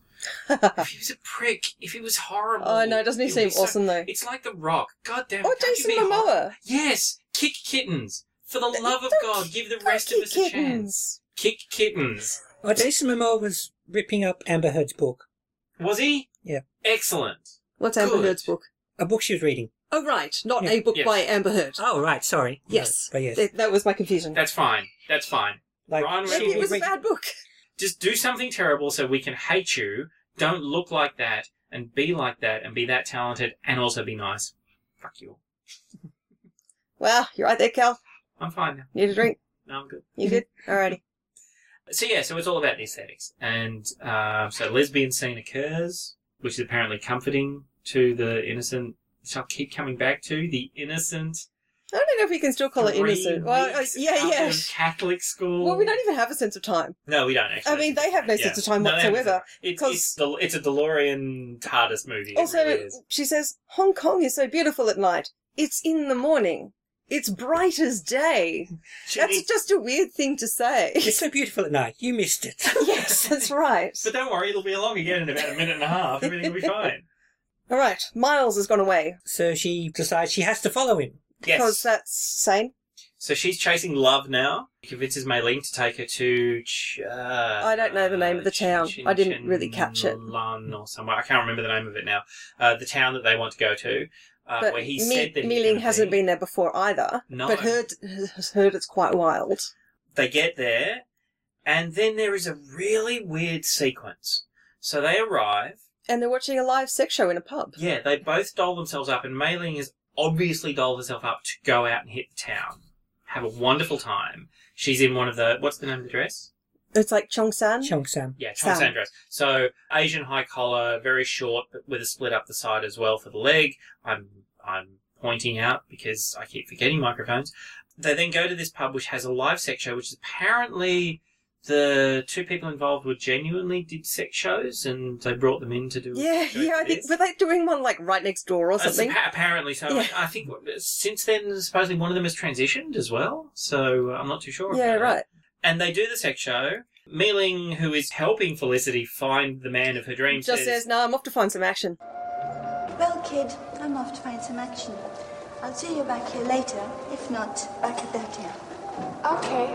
I hope I can find my way back there. Excellent. Yeah, Enjoy. she's just got I'm just going to leave you here. A blink and you miss it moment happens, and if you And we're not even sure, and we've watched it twice, and we've watched the commentary. We've listened to the commentary. At about 1 hour and 20 minutes in, a white man and woman get up and walk out of that bar, and apparently that's meant to be Miles. She doesn't say anything or react in any way. You see her watch the couple leave. Did you get anything from this? Did you get that at all? No. Because when she's talking to Mei-ling later, she says, "Oh, I saw Miles." She's like, "Why did you tell me?" Yeah, that's what happened in that bar. Yeah, that moment. You honestly blink and miss There's it. half a second, we think this white bloke that walks out the door must be Miles, because it's right before she goes to fool around with the bartender. Yeah. Because I didn't know fooling around meant shagging. I thought fooling around was... Well, fooling around less intercoursey. heavy petting, Yeah. I think. That's how I took it too. Yeah, Yeah. heavy. And so she suddenly feels empowered to have vengeance sex. And we want to point out, we only, after we went back, after she mentioned to Mei-ling and said, "Oh, I saw him," it's like, did we see him? Is that the moment? Yeah. So suddenly out of the blue, she suddenly decides to have random sex with a random stranger who promises to buy her a drink because he's the bartender. He poured her a drink. She didn't drink it. She has what in Australia is romantically known as a knee trembler, which is standing sex in an Against the wall. inconvenient place, Yeah. which she then describes to Mei-ling later As as a nose being- zipper or something? Yeah, as like a no zipper or a zipperless truck or something, which is apparently out of fear of flying. She says that she had no emotional joy out of it, but she physically enjoyed it. And we revisit this whole hedonism thing. Yeah. And then all of a sudden Mei-ling says it's something to do with hedonism, and it's like, well, what the fuck have you been doing with Felicity up until now? Yeah. And what the fuck is that's her Felicity? education. Yeah. She says she can't watch these two lesbians making out because it's all about pleasure and nothing else. Again, this is another one of those moments with cart before the horse. What the fuck have you been doing up to this point? Yeah. Though on a very, very weird tangent, put everything together. This is when I suddenly remembered this was the word that November and I couldn't think of while watching Logan's Run like 15 years ago. Hedonism? Yeah. What was it about Logan's Run that made you think about hedonism? Have you seen Logan's Run? I have. They were wearing very sexy outfits. I know that. Yeah, and they keep having sex and doing drugs. Well, yeah, but that's because they don't need to worry, because after They're they going to turn die at 35. 35? I don't know. 30, yeah. 30. Yeah, but they're doing pleasure for pleasure's sake. Ah. And we were trying to describe the... Pleasure for pleasure's sake. And we just couldn't think of that damn word. Yeah. And so that stayed with me all this time until someone said hedonism in another movie. Nice! Finally! So she's angry at him. She has angry sex. She enjoys angry sex. And the one thing I will say about this... one of the things I will say about this film is it pretty much presents every type of sexual encounter you will have. You have the unsatisfying encounter. You have the satisfying encounter. You have the unemotional sexual encounter. You have the deeply emotional sexual encounter. There is pretty much a tick box of all the various types of sexual interaction you will likely have in your life, all encapsulated in, was it 90-something... 3 odd minutes. Yeah. If you look at sort of what real people experience sexually over their time, you can often point at a particular sexual experience and say, well, this is sort of that. I mean, obviously, because we're talking the real world, it's analog, it's spectrum, you one bleeds into the other and so on. But you do pretty much cover the spectrum of what you're likely to encounter sexually with somebody through the course of the film. The experiences, not the individual act. Right. But I didn't enjoy this, but I did enjoy this. This was really awesome, but it was completely anonymous. This was really great. Imagine what it's going to be like when she emotional. discovers what foreplay is. I know, actually, yeah, that's a really good point. Okay, so the one thing we do miss is foreplay. But yeah, I will give the movie props for. We've established she's cover. impatient, so. Yeah, There's that. yeah. That's true. She heads off. We think she's obviously done with him. She mentions to Mealing that she saw him with another woman. Which was news to the audience first time round, because I've got a note here that says... Well, even in the... Oh, but I found him, and I've written, somehow! Even in the audio commentary, she said, and I think that's meant to be Miles there, or something like that. Yeah. Like, she's really vague about it in the commentary. Hello, kitten, are you It really feels like there's a bit missing, but... Yeah. That was what we thought as well. I genuinely thought when she says to Mealing the first time round, did you find him? Well, yes, I did, wistful, back of the hand on the forehead. And November and I looked at each other and were like, was that meant to be him? Yeah, and we actually had to go back with the commentary before that was actually clear. So yeah, failing there. No. Oh, don't step on the keyboard, kitty cat. Poorly executed. You can step on most of the other things. And then, she decides that for whatever reason she needs to find Miles. And so she walks all the way to Melbourne. Yes, she does, yes. To a beach. In the winter. And sees him, Because some random kid delivers a random note that says... God, that's right. The man you were looking for is here. Yeah, we have no further information on that at all. Some leftover Baker Street irregular just appears. Yes. I didn't even get that he was one who wrote the note. I got that he was delivering it for someone else. And I didn't get that Miles wrote the note, no. Oh, no, not Miles. No, but not the kid either. No, not the kid. The kid was clearly the delivery boy. Yeah. Apparently in this missing scene, she also established a spy network. Yes. An entire other movie is missing from the... You could go back and you could... Okay, it doesn't really... It could be 5 minutes. Yeah, Rosencrantz and Guildenstern, this entire movie. Well, there was going to be a sequel. Maybe it was going to be set in that missing bit. Well, there are going to be two sequels. Yeah, no, she was meant to go to... Where was she going to go to? She was going to go to... Well, there was going to be another Felicity in Name of X country here, and there was going to be Felicity in the Garden of Earthly Delights or something like that. Yeah. So she finds Miles, who's in a shack, who's in a bathtub full of ice and he's had his kidney removed. No, that was the alternate director's cut. That was my imagination. Yeah, right, he had a snake bite. And then she ate him. A sea snake bite, can I just point out, which the most venomous snake in the world is actually a sea snake. Yes. It's, I think... But he doesn't go to a doctor, he goes to a local cure. Let me retract that just on the off chance, because the Death Adder has apparently got one of the most intense venoms, but sea snakes are crazy venomous. Yeah, they're insane. Venomous. So if you're bitten by a sea snake that affects you in any way, shape or form... Say goodbye to all your little friends. Pretty much, yes. But he apparently gets over that through the power of love. Traditional medicine. Yeah, this is where we do veer into some racial stereotypes, because this exotic Asian man has strange herbs and brews. Except the person in front of the shack that he's in is the director's wife in Chinese fisherman clothes. Yes. Oh. And this is where I will actually say that they did a pretty decent job of editing, because all the way through the film. So the film is shot in Hong Kong and in Australia. They did all the Hong Kong shooting first. They came back to Australia. They did the rest of it on sets. And there are moments where they literally walk off a street in Hong Kong into a set in Melbourne and back and forth. Yeah. But this last section, the level of we're here, we're there. They're in Melbourne. Anytime you see the beach or the sea, they're in Melbourne. Anytime you see the interior, they are in a sound stage, possibly in Melbourne, or they may be in Hong Kong. And anytime you see them interacting, they're with the Melbourne, in the sound stage. No. There's a point on a bed apparently that might still be in Hong Kong that they actually did some pickups. No, it's not in Hong Kong. That's on the sound stage too. Oh, okay, cool. Because what you're meant to look for is apparently the actress got a little bit tubbier on the Australian cuisine. And so she wasn't used to Australian portion sizes. No, and so she's thin. Then we're talking a couple of grams maybe, and we're talking actor level perception of self type, thin and not thin. There's the interaction with the Asian medicine person is apparently in Hong Kong, and then they're back in Melbourne. So that last 10 minutes of the movie is bang bang bang bang bang bang bang bang. It's time travel. She's with him. They have another kind of montage. Sort of.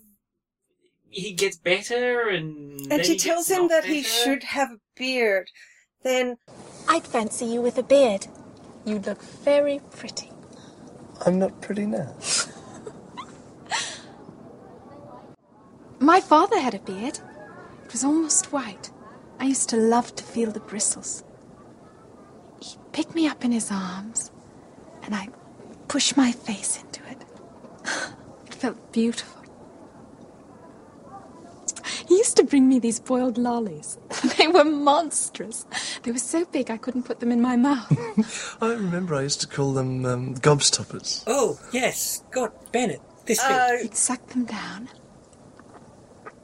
until they were just the right size. And then he'd bend over and kiss me. Then he would kiss her, transferring the gobstopper into her mouth. And we're going, was he your daddy or like your daddy? Daddy or zaddy? Yeah, that was... no wonder he gives her a lot of money to go away. Yeah. Oh, that got dark. Yes, that was disturbing. It's Findom. I need to learn about Findom. Maybe it's in Findom? there. What's that? Financial domination. Oh, my yeah. God, do you not know about that? Well, she does now. Oh. You'll never get anything from me. Give me all your money, and I'm going to hold the fact that you're giving me all your money over you, and I'm going to go and spend it. I only learnt about it a few weeks ago, and in true Baader-Meinhof fashion, it seems to be popping up everywhere I look. So. Oh, good on those enterprising young women. And men, I suppose. No doubt. So he's supposedly recovering on a beach shack in Hong Kong. Mm-hmm. It's actually a beach shack that's been built in Victoria midwinter, which can I just point out for those who only have a sort of a passing knowledge of Australia, it gets cold in Australia and winter in Melbourne is vicious. It's not as bad as it is here in Canberra. Not at all, but... Quite, although we're not adding a sea breeze to that effect. That's correct. Because they go in the water, and it's a reason she doesn't take her dress off. It's so damn cold. Yeah.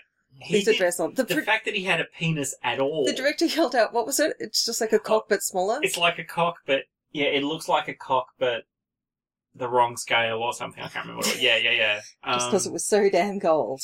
And the fact that he has anything at all is very impressive. And they end. Well, not quite, because she then asks him, then does the equivalent of "we should be together," and he's like, let's look at that tomorrow. Yeah. Oh, which sounds like such a commitment. Fucking guy reaction. And there are 237,457 reasons why women should be pissed off at their portrayal of themselves in film. It's true, I counted. I will say there is one thing that men should absolutely fucking be ropeable about their portrayal in film: fear of commitment. Yeah. Guys don't always fear commitment. Some of us, yeah. So this cliche of the commitment-phobic guy, so angry-making. But yeah, he does. He says, we'll leave that till tomorrow. And can I just say that again, because we're in Christopher Nolan timeverse of we don't know how many days have passed. Yep. The idea that this is the thing they're now saying, what about tomorrow? Why the fuck didn't you just show tomorrow? You've already shown... Because we don't want to answer the question. We've already shown enough individual days. No, we need to leave it open for the sequels. Yeah, I'm pretty sure that if we'd got to the sequels that she would have found a Dear Felicity letter. Because we don't want to see her in just one do. We want to see her going to whichever country and partaking of the population. Yeah, so tomorrow is her standing on a street corner with all of her stuff while he drunkenly veers off on that motorcycle of his that we never see again. Oh yeah, good point. So this is why I think we'd have a Dear Felicity letter, because we wouldn't have to pay the guy. Yeah, that's right. Oh my god, okay, just one weird story. Yep. And I think this was on the audio commentary Callum I'm pointing to because he was paying more attention to this than I was. I think it was a white man in the barge. There was a woman shagging him. And he went into an audition. He was the last one into an audition. Yeah. Please take over. So they were auditioning for the lead of this particular film. Oh, it was for the lead, right. It was for the lead. Okay. And John D. Lamond and a couple of other people were there. And they started with the whole, okay, how are you with nudity? How are you with this? And they were continually getting a little bit of knockback and everything. And it got to the point where they got to the end of the auditioning scenario. The auditioning over section, the day. And they were so over. And they were like, as vague as fuck. And this guy walks in and he says, so is this where the interview is? And the guy goes, I can't see another person. Yes, okay, this is where the interview is. And the guy's like, okay, so what's the go? And he said, okay, well, this will involve travel and you'll go to Hong Kong and it'll be working with really nice people and you'll really like it. He's gone, okay, that sounds really, really good. And then the guy says... So how do you feel about simulated sex scenes? Yeah, and simulated sex scenes. And the guy's gone, what? And he said, yeah, simulation of sex, and why would I have any trouble with simulated sex? That sounds like something that's sort of just not a... And he goes, yeah, that's fine. Now, are you okay with full frontal nudity? He goes, why would I need to be naked? And he's like, well, because this is a film about sex. And the guy, what do you mean film? I'm here for the pilot job. The pilot job? Or the air steward job? And supposedly in the building they were conducting these interviews, there were like 3 or 4 others, and this guy just randomly walked in. And apparently he was really handsome, and he would have been he would have been great in the role, but no, he just wanted to be a pilot. Speaking of pilot, I want to actually point one very quick one. Coming from the aviation industry where I work for the day job, there was something the I approach. noticed. Yes, the stock footage of the plane coming into land. I wasn't too sure about this, but I thought it was what they call the Kai-Tak... the Kai-Tak approach. No, it wasn't the Kai-Tak approach. Kai-Tak was the aerodrome. It was the checkerboard approach. So, very quickly. Yep. Hong Kong, back in the 70s and 80s, the main airport was called Kai-Tak. It was an artificial island where they actually stuck a runway. And they had what they call the checkerboard approach, which is a particular approach over the city. And there was a radar facility which actually had big black and white layers over the top on the hill. And what you did is you came in at a particular angle and you basically twitched the entire aircraft 90 degrees. You flew over the top of the city, and there were 2 or 3 rooftop bars where you would literally almost be looking in through the windows of these aircraft. You'd fly right over the city, and then you'd hit the runway. And if you fucked it up, you were in the drink. In the ocean, yeah. So you actually... Because they had this crazy wind factor, didn't they? Like it was a wind tunnel, basically. And that was one of the reasons you had to really crank it hard. Yeah. And if you actually look up Kai-Tak, Kai space TAK on Google or YouTube, you'll see some insane approaches. I thought that was what the approach looked like, and sure enough, in the director's commentary, the director's actually talking about how it was a weird little airport to go to, and if you landed, you were going over the top of rooftop bars. So, yeah, a lot of fun, that approach, apparently, and the aerodrome is no longer there, so they've ripped it up. Because it was one of the most dangerous in the world. Yeah, one of the most intense in the world. But if you ever get a chance, look up Kai-Tak airport approaches. Very interesting. Alrighty. So, a couple of things on this one. This was actually a successful film. Budget was about 170,000 Australian. John Lamond actually used to say that they did this on a G-string budget. Oh, wasn't it classy? Yeah. Yes. I know, right? Pretty much everything I read about the film had to include that quote. Yeah. And they took, just in Australia, 532,000. So it was a very profitable film. A lot of people, after the fact, have actually gone back and looked at it in the spirit of which it was supposedly intended and said it's actually not a terrible one. And, yeah, absolutely exploitation. You thought you were walking into a porn film and you got a coming-of-age story. So the box ticking of getting something different to what you expected, I'd say, is well and truly ticked in this one. I would say this movie and Centre Spread, I Just Want to Be Emmanuel. This is a Aussie porn movie, a soft porn movie that you go to as a couple.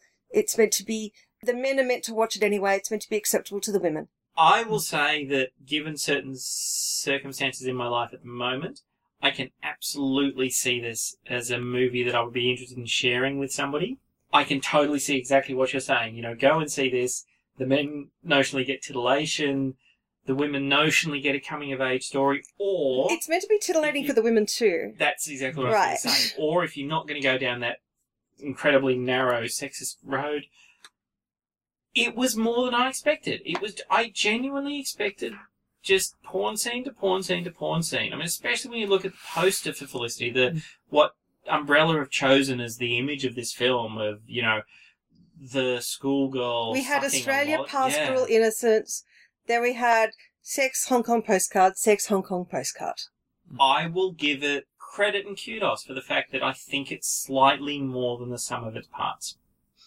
I was expecting some travelogue business because I'm aware of the genre it's very much trying to be a part of. Oh, okay. I'm not. Emmanuel and all its ilk. In fact, in Emmanuel too, our hero goes to Hong Kong. So. Nancy, I have not seen Emmanuel. So I have seen Story of O, and I have seen some of the David Hamilton stuff. So the famous one being Bilitis, which is another one of those you mentioned that a few times while we were watching it. Yeah, which interestingly has a soundtrack by Vangelis. I mean, it was a relatively mainstream film for that genre. But, I haven't seen Emmanuel, so I haven't seen the thing it's taken its most direct feed from. Star rating? I think for what it is, I'll go 3 chocolate bars. Wow, that was exactly the rating I was going to go for. The not just the 3, but also the half-sucked Mars bars. I think, given what I went into expecting, I am going to give this 3 tied at the side undies. Actually, no, I know what I'll do. Yeah. Given the genre it was going for, I am going to give this 3 waist chains with no apparent method of detachment. He owns her now.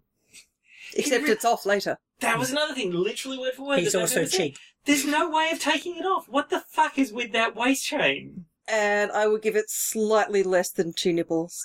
I thought it was quite average, but Gloria Annan seems really nice. She's on the audio commentary, and she sounds cool. And I want to point something out very, very quickly, and this is actually really, really important, the context. John Lamont, famously, you can imagine him in your head as this kind of creepy movie producer, car salesman type person. Given a lot of the... It's certainly something he played too. Let's not act as if we're just casting this upon him. This was a character he played in as much as his director plays a character. Absolutely. I mean, he made a point of... And in fact, if you listen to the commentary, half of what he says is that, all the actors wanted to be there and all the extras were happy to step in for blah, blah, blah. Given things like Last Tango in Paris and other stuff, where we're beginning to learn now that so much of what you see on screen is horrible and terrible, in the director's commentary, Gloria Annan is really happy with the environment that she worked in. She seems really nice. She seems really nice, and she seems to say that the environment was wonderful. Given how creepy this sort of thing could be in the time and the genre that it was in, it seems like it might have been a genuinely relatively nice production. And in the interview, she says that you wouldn't make it today, or probably a few years ago when the interview was made. No. Yeah. And John makes comments about the point he actively wanted no violence. He says himself he's genuinely offended by swearing.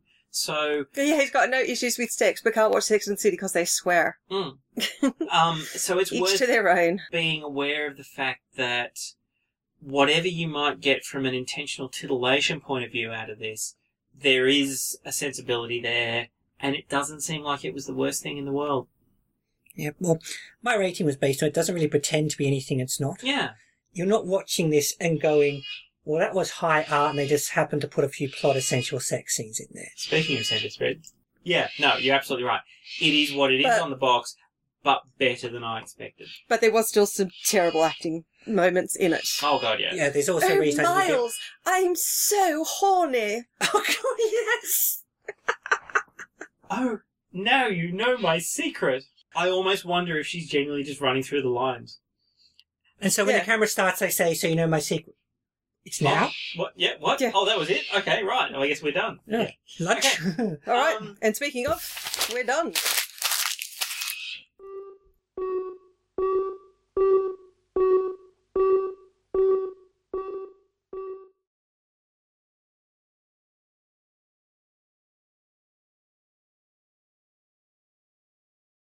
I am going to do something, and I hope I can maintain the conviction of this. I'm going to do something which I never do in the real world, and I'm very aware of doing for this. Yes, Callum. I'm going to defend this movie.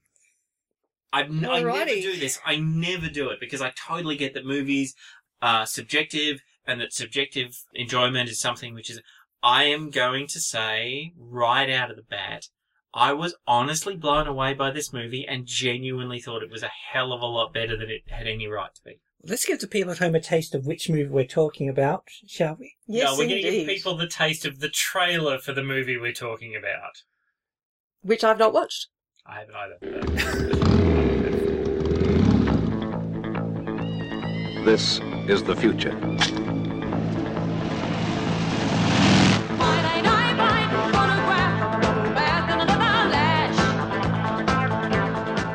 They have eyebrows on their shoulders. Gerard is the photographer who must find and shoot the ultimate center spread. With a camera. A weird camera. weird camera. I'm not sure the name Gerard is designed for that sort of pseudo Don LaFontaine announcement. I've seen lots of girls through. Also, they just call him Jared. That's just the problem. They all look alike. We've seen them all before. What we're looking for is someone different, fresh, a new look. The problem is we don't know what to look for. We need a new look. Much like the song in the other movie, by the end you're kind of over that. Vagina. Yeah, absolutely. Oh, yes. The whole body. Yeah. This is the future. Let's grab that one. Here. We want you to find her. Yeah, let's make this Mad Max. That was a shot of the closing credits, wasn't it? No, the shot with the car on the road.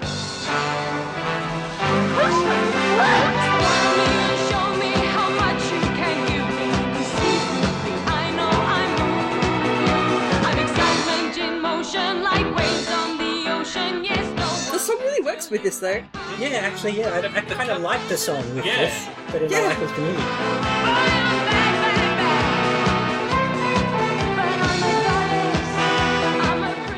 Except for those lines. I'm a goddess, I'm a princess.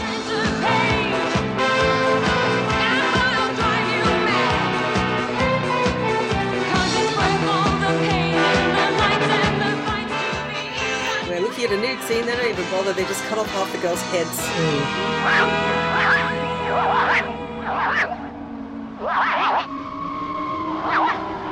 That's on the trailer, viewers. That's on the track. That's not Momental Mayhem doing a thing. Yeah, and that's actually in the film as well. That's like shots from the movie. They wanted something different. Something for the new century. No! And Gerard had to find her. Center spread. Center spread. Watch all your dreams come true. Center Spread from 1981, which either has a budget of $600,000 or $125,000, because the internet couldn't decide. It was just one of those two figures. It was, all out of info. This wasn't much about this I could find. Center Spread is a movie. I was genuinely surprised by. I was too. Okay. So it's worth mentioning at this point. November and I have been housemates for many, many years. 18 years. Best friends. We get on really well. Mostly. And we get on okay. We'll see how we go after this. And we just tend to connect on most things. And there's a click and it happens. It's very unusual for us to disagree on something that isn't... Like, we know we've got the disagreement on Callum's 80s music and Love of Dire Straits. The 80s was the best era for music. After the 90s, I will accept now the 90s was the best era for music. And some movies. The 80s was the best for movies. I'm sorry. 80s movies are the best movies. They're not the best movies, but they're the best movies. I went in, and I think it's possibly worth mentioning. I've seen movies that have been hyped to the max and really not enjoyed them. And I know this is going to sound strange saying this, but bear with me. I know where you're going with this and I'm embarrassed already. Go on. Okay. I am going to write down, I want to prove how incredibly connected we are. All right. Daria, I need you to be... Would you like me to write it on this piece of paper? No. Okay, yes. Write it on a piece of paper. I'm about to mention a movie that I have had about this in the past. Okay. They have both written this quite well. Don't leave me hanging. So, the Spice World movie. I need to point this out. Now, this was a movie in the We have not been talking about this recently. There is no reason this just came up. Yeah. So, very, very late 90s, there was a movie called The Spice World. There was a band called The Spice Girls. They made a movie. They made a movie. They're coming back, actually. They're reforming 4 of them. Oh, really? Yeah. Which one's sitting out? I think Mrs. Beckham. Oh, not the only one that's an actual spice? Ginger. Yeah. Anyway, so, long story short. Too late. If you go into a movie with high expectations, it needs to meet those expectations. If you go into a movie with no expectations, then you will almost always be pleasantly surprised. Spice World was a movie by the Spice Girls. It About the Spice involved Girls. a whole bunch of British celebrities. It's a particular genre of And film Meatloaf. that yes, true. It's a particular genre of movie that Britain does amazingly well, Australia does kind of well, where people sort of take the piss out of themselves. They appear as kind of themselves, but not. Watch extras, watch The Trip. Now, when November saw it, it had been panned. Universally panned. I had not heard a single thing about it. And I went to the movies to see it with the two little sisters of my boyfriend at the time. Yep. And it was meant to be the worst movie, and she was not dragged, but it was a thing that was going to happen. She, like a number of people, saw it and thought... I really enjoyed it. Yep. So I came home and talked it up.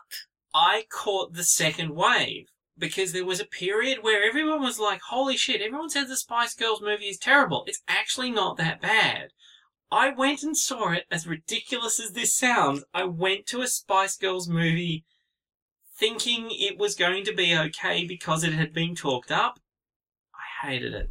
And really that's hated fair. it. Did you go by yourself? Because when I went with the kids... I watched it on my own. I mean, they yeah. weren't kids. I didn't go into teens the and cinema for it. tweens. Still imagining the twins from The Shining going with you. But... They were much older. Oh, yeah. And there was a red They were balloon. younger It was than kinda me. creepy. They weren't kids. But there were so many single men dotted around the audience. Mm. That was a bit disturbing. And you don't wear a raincoat in Brisbane. oh god, Inside, it's a bit oh warm. no, you do in the fucking the Inside. Brisbane cinemas because dear God, I went to see Girl with the Dragon Tattoo and it was obviously they were going for a theme event because it was fucking as cold as the damn scenery. The point Anyway. being that if you go into a movie with high expectations that doesn't meet them, you'll be disappointed. If you go into a movie with low expectations, there is a very real chance you will actually be surprised by how good the movie is. This was the first of the two that I saw on the Umbrella DVD. I sat down and I watched this. I had zero expectations. I had told Callum it was awful. November had told me it was terrible. I'd heard it was awful. I'd actually just expected two movies that were meant to be Debbie Does Dallas. I genuinely was surprised at the depth the movie tried to meet. And this was the thing. I expected softcore porn to softcore porn to softcore porn, and I genuinely was surprised by how deep the movie sort of was. David Stratton called it atrocious. I think part of the problem is having looked back at some of the older reviews, and there's one in particular which you should read. I'm sure November already will put it up on our page. It's a link to a review from the Canberra Film Society, which talked about the fact that it was being released as a regular film. I went into this expecting porn.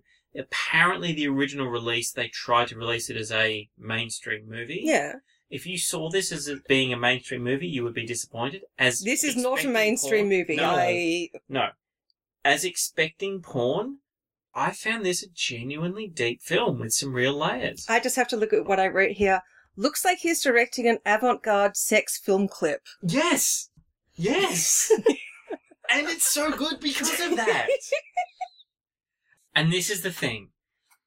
I get the impression at the time that they tried to release it as a film. They tried to release it as Mad Max. They tried to release it as this is an Australian avant-garde film. Well, the trailer certainly seemed to harp on the Mad Max, Yeah. even though it was really from a very small bit that they prized out of context. The trailer was Mad Max. I don't think they knew the words avant-garde. No. I say, if you view it as a softcore porn film, if you view it as, let's try and make some kind of pornography that people will enjoy, there is a depth and a storyline to this film way beyond the sum of its parts. I read a review, one guy said, would not fap to. I Probably. know, and that's Probably. my point. That's my point. I don't think... We've mentioned Debbie Does Dallas in the past. You've mentioned Okay, it a lot today. Neither of us have brought it up. I've mentioned Debbie Does Dallas in the past, and this is a point that should be made about pornography in general. If you watch a porn film for porn, it's about bouncing from one porn scene to the next, and we talked about the fact that there's always a lesbian scene and so on. The storyline is so secondary. The plot doesn't matter. Whereas there's a plot. Say that to it. again. All right, the plot doesn't matter. No. And where the scores don't matter. I genuinely think that somebody somewhere had a point Aneurysm they wanted to make with this film, and at some point somebody number crunched and figured the best way to get bums on seats was pornography, was bare breasts, was lesbian scenes. And I think in that respect, this is pure exploitation in its classic, you don't get what you're paying for. And I think it's a shame because I'm genuinely interested in parts of this film. So, there we go. There are certainly many parts in this film. There are many parts in this film, yes, and many of them are gynecological. Actually, that's something, as a counter to Felicity, John D. Lamont actually says a couple of times in talking about the film, he didn't make a gynecological movie. This isn't a gynecological movie either. I mean, neither of these are hardcore Because the lips are closed? Both because it doesn't tell you how to do a pap smear? Yeah, well... Yes, and there are none of the what are the things that you squeeze and the bits come penis. apart? Well, you can, but the bits don't come apart. A speculum. Speculum, yes. There are no speculums in this movie. But I honestly think that if you go into this film expecting porn, you'll be... What does he think a gynecological film is? I have no idea what he thinks. He thinks it's medical training. Is this he as in me? Or he? Yeah. Oh, I meant John D. Lamont. John D. Lamont, yeah, no. This isn't John D. Lamont. No, but that's the point. Yeah, John D. Lamont says that Felicity was intentionally not a... this is Tony Patterson and Wayne Groom. Right. And I would like to point out, two writers, Robert Fogden, not too much has since happened with him. Michael Ralph is the other writer of this movie. Yes, this is exciting. He has become an executive producer du jour in the UK, producing series including Hustle, and he is a producer on Good Omens. Brand new. That's bloody amazing. There is someone at least with creative talent involved in this movie, and I honestly think tapping into that resource, that's where For the rest of them, so we have a whiteboard set up here when we record these. We've got the director, the producer, writers, the key people. I'm just wondering if other than that we could do a where are they now? Because I can answer this in one place, which is Wayne Groom. Wayne Groom is the producer. He's also the main voice. There's a behind the center spread feature on this DVD. So he has a YouTube channel with 5 subscribers and 6 videos. 5 subscribers and 6 videos. Yeah. When we watched it yesterday, he has one more video uploaded than the number of subscribers he has. Yeah. That doesn't say anything. That's just the thing. Anyway. All right, let's talk He plot. said this is a groundbreaking film, I guess, in a way. Plot. All right, yep, off you go. Good luck. All right. So, in the near future, we have entered a society which is in some way media... Stop looking at me like that. Oh, my God. It wasn't even me that time. And this is just how I look at people normally, which suggests how you see the ground you're on. Daria has just looked at me like, go ahead. It was lean back in the chair, hand on chin. Any comment you say may be used against you in a court of law is the look I just got from Daria. In a court of past. Okay, so, the plot of this film. The hero is a photographer for a state... For Central. Central. Now, this is the first This step. is central to this. It's hard to tell. It's kind of played out as a bit of a dystopian future. There is an overarching organisation, industry, government department called Central that controls everything. There are societal tiers within this society, and if you work very hard, which we find out about near the end. Next. Yeah, absolutely. He works as a photographer for... let's call it state, because it's going to be too fucking complicated otherwise. Central is state. Central is the government. He works Why for not just call it Central? But go on. No, but he works for state-run media that provides state-run material to the population. He provides pornographic, sort of softcore pornographic photographs for magazines that are distributed by state for the population to absorb. Population has found that some kind of numeric value is dropping off. Maybe it's popularity, maybe that's not played out. There's a lot that's not clear. Exactly. TBH. One of my frustrations with this movie. Some numerical value is going down. So State hire this guy to find the next big thing. His job is a photographer. He has this strange, unwieldy camera that God knows how it's operated. I think it's huge because the future. Yeah, exactly. And I've got one in my pocket that's way smaller than that. Yeah, they really missed the ball. They didn't get that quite right, did they? And it looks like a new camera is... Like, there's no film. It's like a new camera is dropped off. And from there is film, but a new camera seems to be dropped off. New boxes that's just got the camera in it. Like it might film and the camera send and they have the to whole send the camera thing away. A bit like There is actually a moment, I think, in the very early stages of the film where you see a close-up of the camera and you can see the wood grain in the piece of wood they've painted black. I just hope they made it out of cardboard. It's huge. It must be uncomfortable to hold up to your head. It looks like a huge cake box. It's insane. Yes. He grabs the camera, he points it at a scene that he's created. So he's engineered scenes, he points the camera at it, and at the end of the Every now and then he remembers to pick the camera up and put it in front of his eyeballs. He then gets a set of stills, but you never see the stills being photographed. There's no click. And more importantly, the stills that come out of the scenes he's filming are not necessarily moments that have been captured during the event. So a third of the way in, the Mad Max sequence that you see in the trailer. Which the rape scene. The faux rape followed by the... She's going to stab him. Stabbing, yeah.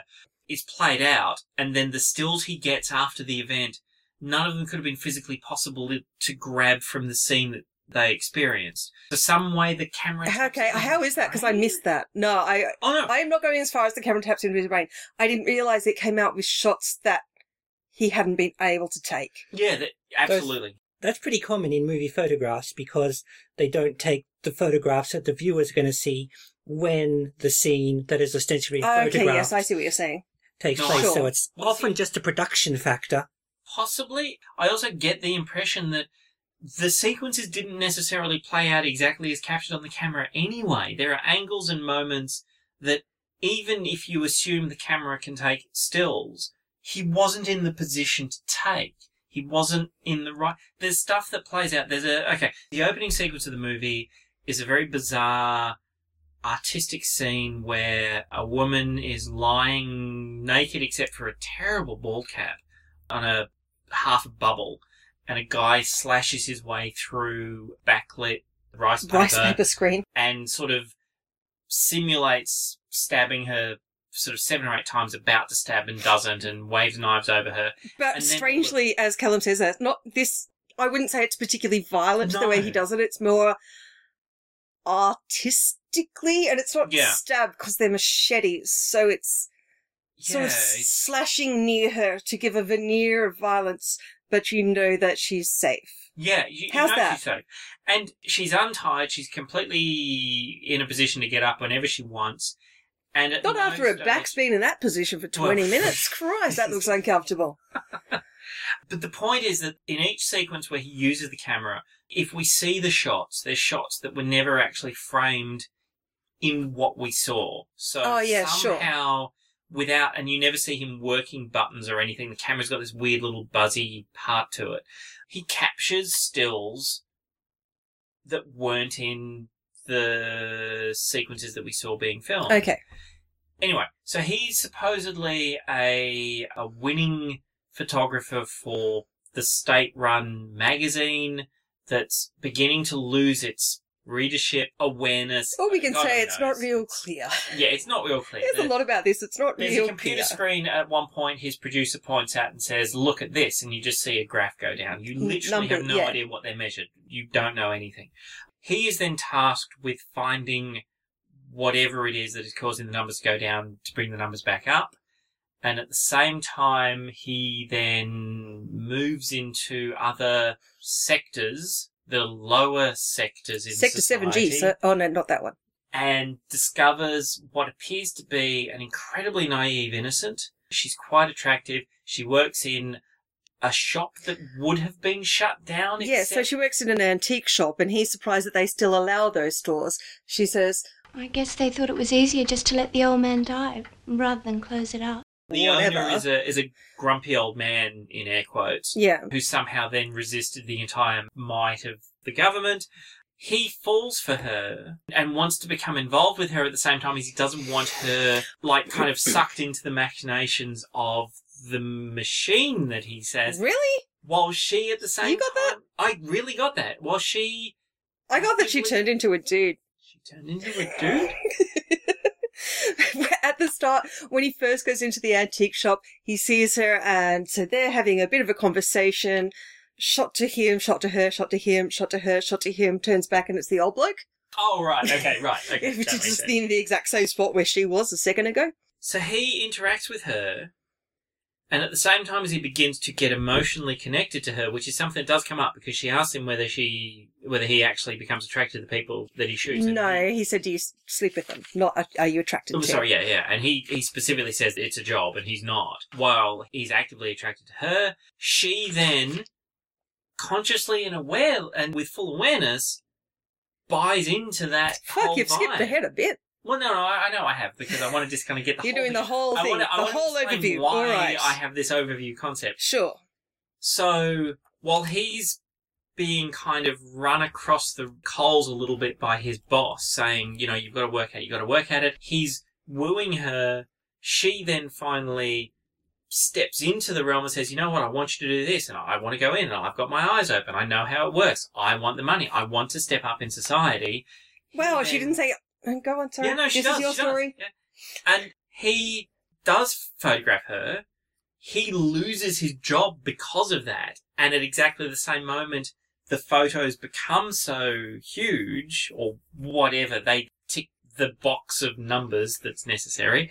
She then gains success at exactly the same time that he loses it. And at the very, very end, there's a reconciliation where she steps back down from her societal point. He brings her in, and yeah, I mean, okay, so that's the romantic-y sort of kind of fumbled hot mess end. But there are layers. There are so many layers to this film. It's like an onion. There are layers. But I genuinely think that the core storyline of this, the core world that this movie hints at, is fucking fascinating. And it's a shame that it ended up being made. We don't know how it runs, who runs it, how money works. Yeah. This is where one of my views is going to really run. Please. I saw basically no plot whatsoever. Well, no point in it being set in the future. Really? Ooh. Even in 1981, people took photographs for magazines and could lose their jobs if the magazines didn't sell well enough. Yeah, but it's very overt in this. I mean, there's a whole social structure. I mean, she has to sit at a particular table in a cafe because it's her number. Oh, I thought that was just her being particular. I didn't realise she was allocated number 22. Oh, no, she's allocated. Oh, you didn't get that? Did you get that? No. What? We didn't get that. No. Why sit here? There are plenty of tables closer to the counter. This is my table. Number 22. That's my number.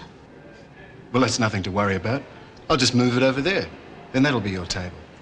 It doesn't work like that. She's allocated number 22. How do you know that? This is her table. She says it. Yes. But that's not just like, I always sit here, this is my table. No, this is the table she's allowed to sit at. I didn't get any of that at all. Yes. Yeah, I saw a lot of they're saying future words instead of regular words, and that makes it the future. No, 100%. She's I think I could allocated rewatch it 5 more times and not see that. She's allocated that. That's the table she's permitted to sit at. And when he said, well, we'll just move the number to somewhere else. She said it doesn't work like that. It doesn't work like that. She's not allowed to sit anywhere else. That's her table. Did you not get that? Everyone has a favourite table at the cafe they go to every day. No, it's not favourite. That's the table she's allowed. I didn't see it, man. No. Excellent. Callum is puffing his chest out like a proud little birdie right now. I am 100% sure they intended that to be, this is where she's allowed to sit. That's her table. That's not the table she wants to sit at. That's her table that she's allowed to because she's on that society level. Okay, so usually I say these are the movies we watch so you don't have to. But maybe you do need to watch 15 minutes into this one. Okay, I've lost the Lamington debate. I will accept that I've lost Lamington. Watch this movie and tell me... Now I have to watch this fucking film again. And tell me, is she just that she chooses to always sit at that table, or is she only allowed to sit at table 22 because that's her table? I say that's her table, the only one she's allowed to sit at. And that's where I'm coming from the that's plot. my table, because that's the exact spot I sit at when I have lunch every day, right by the window. Nope. 100%. 100%. Why they don't open the blinds while she's sitting by the window? I'm now more on board with, like, laying myself out on this one, because that is honestly the impression that I got from this film is that's Callum where stuck she's his allowed to colours sit. out. Yep, all right. I got 1984, I got Clockwork Orange, and there's an interesting little reference to Clockwork Orange on this one a bit later. I got Dystopian Future, and that is where she's allocated. Okay, cool. Anyway, so.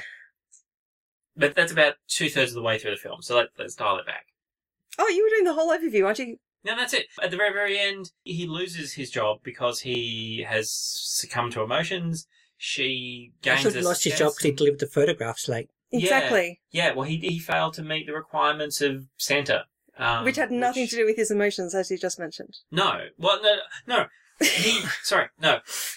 They did insofar as by the time she agrees to take the photos, he's almost reluctant to do it. They never gave him a deadline. Yeah, no, yes. They never, Right, ever okay. gave him a deadline. And it's like, All right, okay, just quickish. Oh, Please. be quicker. He just kept And now reporting to his it's boss. too His late. boss said, better do it soon. All right. Better do it soon. Better do it soon. Nah, too late. Please let me point out, I am not suggesting for a second that this is Black Mirror.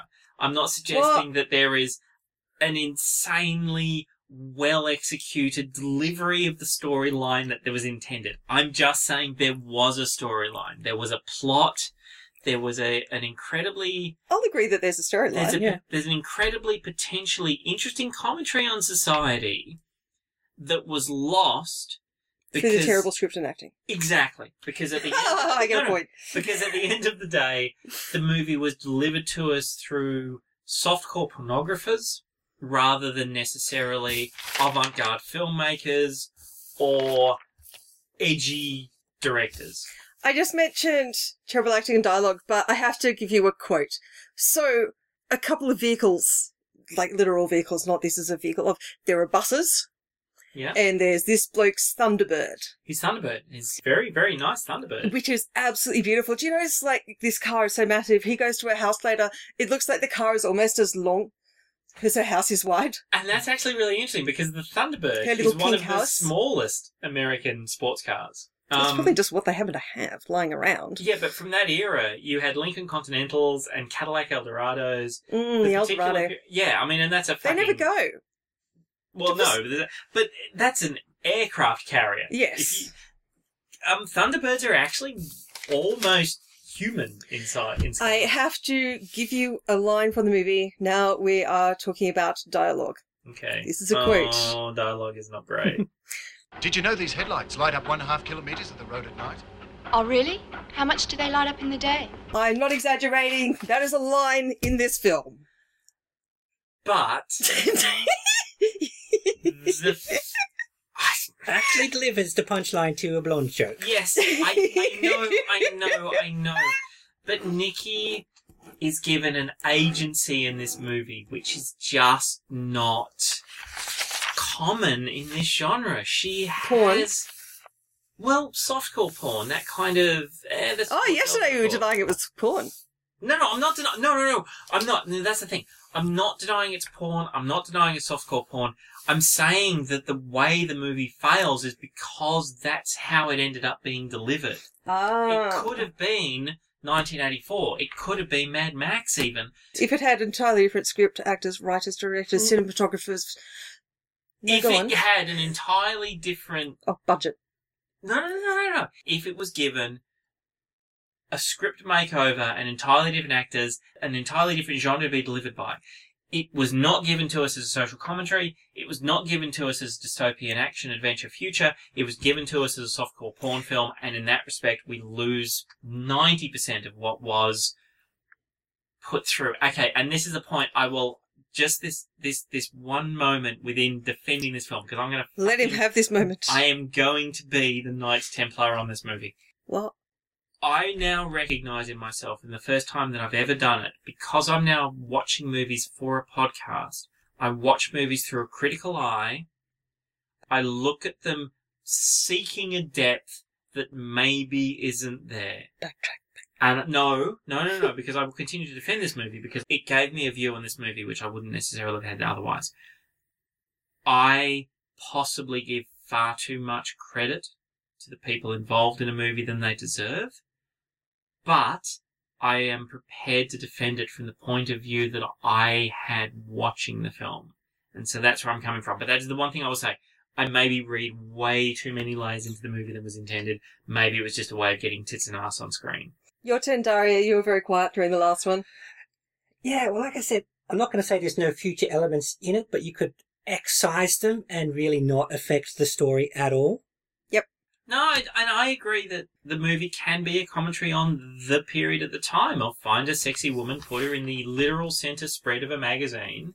That's what they want. They want, and if you watch did you watch the production mini? Behind the centre spread. I did. That yet. I have many notes. Yeah.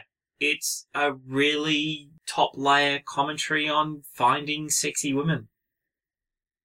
And it's yeah. Okay, sorry, yeah. Anyway. Occasionally it seemed a bit just throw in a future word here. Yep. Let's live in a sector, not a suburb.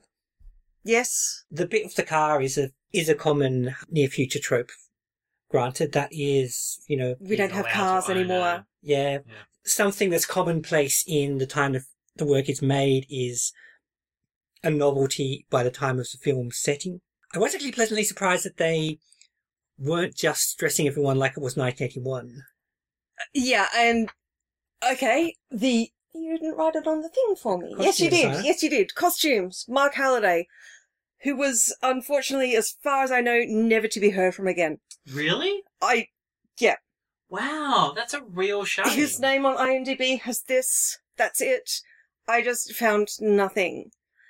I loved some of the costumes in this. Well, okay, I didn't love them. I really liked some of the costumes in this, and I thought if there was some alternative reality when the 1920s ballet russe were doing a sex flick, this would be who dressed it. Some of the costumes were really 1920s ballet russe contra-over. Yeah, I really liked some of them. There was a reference at some point towards the end where he actually talks about, like, Roman philosophical points, which explains that kind of style of that sort of low-cut shirt end and things, which I thought was... He was saying something like Central or the magazine was like... So we start off with more violent sexual imagery. Yeah, which doesn't play out violently, I would just like to... And he moves away from that with his photography because he meets a girl and falls in love. But he says Central / the magazine, it's like ancient Rome and the Colosseum. We just capitalised on it better. No, you did not capitalise on better than the Colosseum. Do you know how much gladiators made? They would be literally trillionaires now. Yeah. So you did not capitalise this better than the Romans. No, but that's other than that, what did the Romans do for us? Okay, yeah, fair. Yeah, but that's actually something that's only come out relatively recently. The concept that, even when we saw, what was the Russell Crowe movie? Gladiator? Gladiator.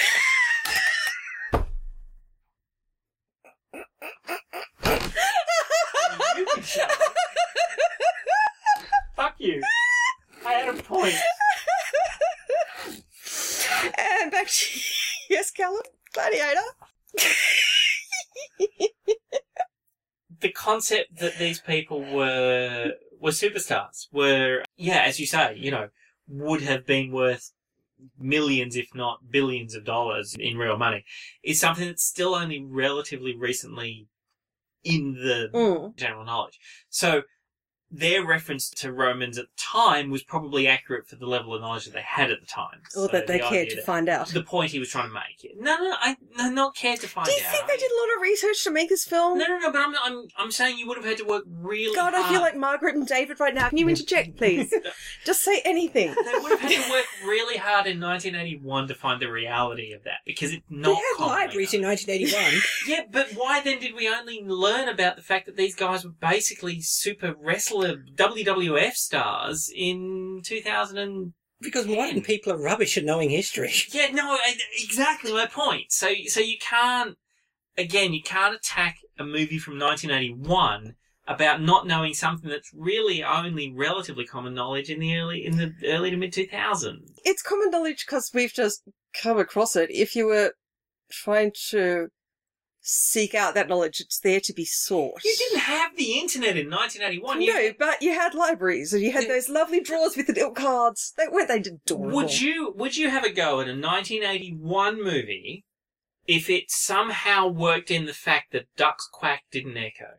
If you had a plot point... Well, you could take a duck to a cave and figure that shit out if you were really curious. But would you attack a 1981 movie for that? If you had a plot point... If a movie is entirely based around a duck's quack knocking in 1981, if you had a movie where let's say there was a plot point where somebody didn't get some information that they needed because the frequency that a radio broadcast went out happened to be the same as a duck quack. So they've gone all the way through.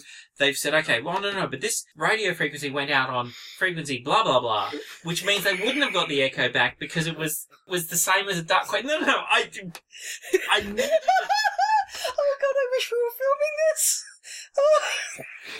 Would you then, with all of that they knew a duck's quack didn't echo, they'd heard that thing, and so they did all the research of what frequency is a duck's quack, how would it be, therefore the radio wouldn't have broadcast it back in the cave. Would you then shit on that movie because an African duck or a European one?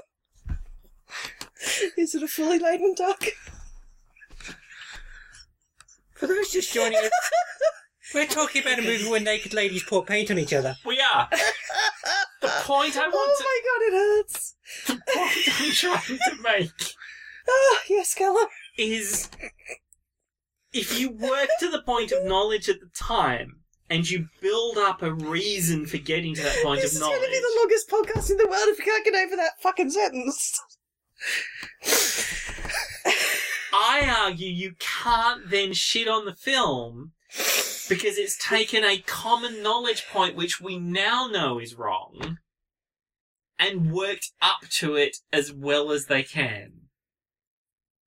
What did they think was wrong that we know isn't? The Roman thing. You shat on the Roman knowledge. You shat on that commentary about the Romans, and you're like, no, but they were WWF stars. They would have been... We know that now. That's a common knowledge. All right.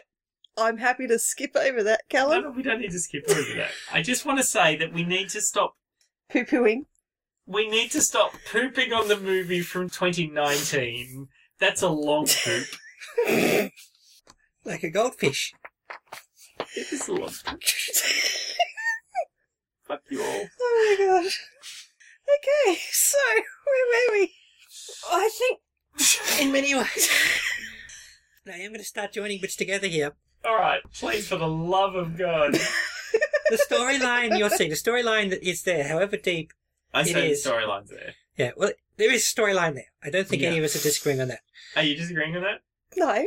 But the actual story bits are really snippets around the nudity and the aforementioned paint pouring. 100% behind you. 100% behind you. I don't think it's entirely coincidence they've chosen a form of media which is basically based around sexy naked women doing strange things to each other. And that's where the review... Oh my God. Both of my podcasting compatriots are currently actively in tears. That is where the review from Canberra has said, is that there were many roads they had to try and get this one watched by as many people as possible. Wait, where are the tissues? Oh no, they're under Raddy's iPad. She's okay. Oh no. They went with tits and ass. And the critic is 100% justified in saying they try to get as much sex on screen as possible, and I am 100% with you on that, because what snippets of potential storyline I got from this film, what moments of, God, I wish they went deeper with X were there, it was all lost on the fact that they decided to go, what brings people in on seats in 1982? Breasts. So yeah. And vaginas. Completely with you. Yeah, there was a bit of a JJ on this. There was quite a bit. Whoever did the makeup. I was going to say whoever did the makeup. There is some really creative. There's some really interesting creative makeup work in this. That's done by Trish McCall. I think she did all the body makeup too, and well done. There weren't any ingrown hairs. Oh, well done. Yeah. Yeah, that's a challenge when you shave. Yes. In terms of the other makeup, she did create sort of a coherent style for the Except when those women had eyebrows on their shoulders. That was a bit unusual. Okay, that bit was unusual. Yeah. But it was very much in that 80s future style. There was a lot of silver and blue in the makeup. There was a lot of... Definitely. Slashes across them, and almost Ziggy Stardust levels of, slashes over eyes and down faces and things. Yeah, it remains up for speculation whether the intent was to create this drama about the near future with media and consumption, and they thought that the best way to get across the fill of tits, or if they wanted to just make a soft porn movie and they created a plot about photography to wrap around it. Or if indeed it was conceived as a whole like that. Certainly when I was younger, I had a phase which has become infamous where I was very much art house for art house sake. Dari was actually saying she'd be embarrassed that younger her would say that she loved this film, but she'd also convince herself that she meant it, even though she didn't really. Right. But no, I totally... It's a bit like that was giving you the opening to say the things you were saying more clearly. Yeah. Yes, that's exactly it. I was very... Oh, this is art house. Oh, this has imagery and a message, and I just say those things without actually thinking them. And if you don't like it, you just don't get You don't get it. Because you're not that... It was the 1990s, unsurprisingly. That's when we were in college together, darling. Yep. And I do... I mean, I recognise I am maybe layering levels of intent on this movie it does not deserve. And I recognise... Did you watch this, by any chance, on acid? I had a couple of gin and tonics after a very long shift. That may not be the same thing. Look, it's... I wouldn't know. Okay, but cheese has its effects. This is true. Cheese dreams, for example. Yeah, absolutely. I just... Look, and I want to just... I'll plant my flag.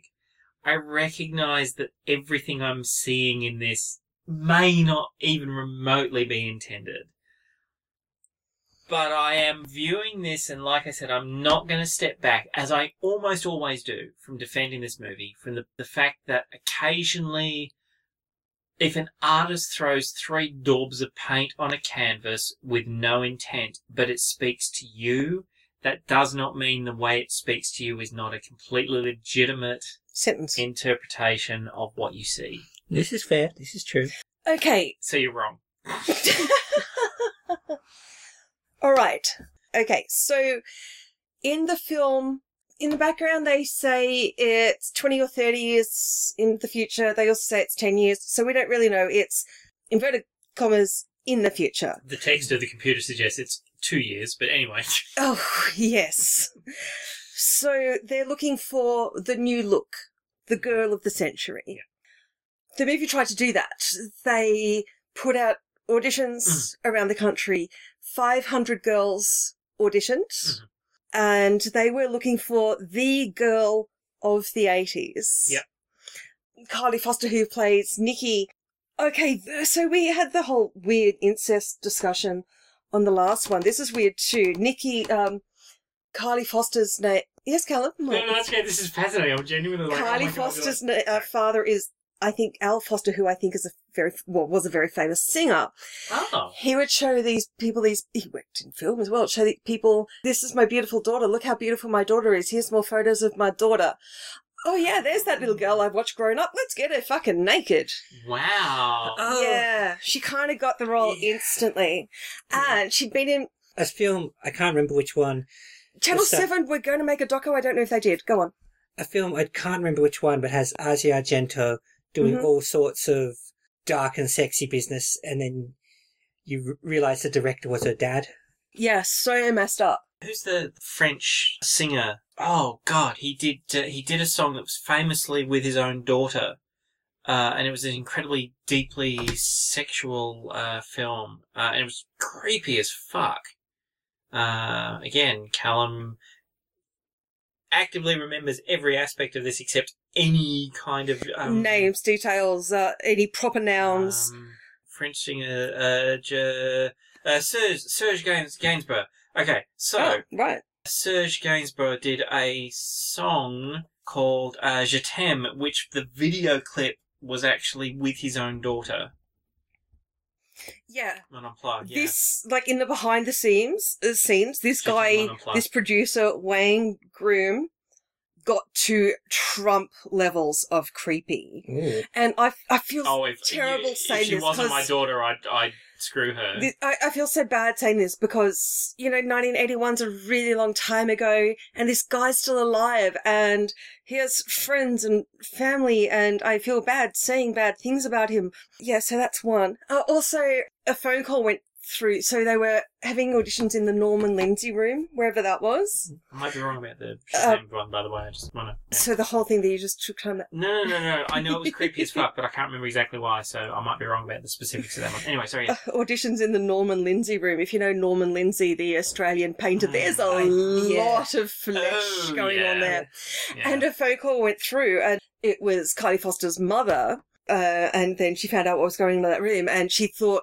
Whoever it was she spoke to, I think the director, thought they were about to get this earful of, oh, my God, my daughter cannot be there. That's disgusting. I'm coming to get her at once. She just said, oh, my daughter was in Playboy and Penthouse. That's wonderful. I suppose supportive parents, nice. Yeah, good. She's supporting her daughter's career. That's right.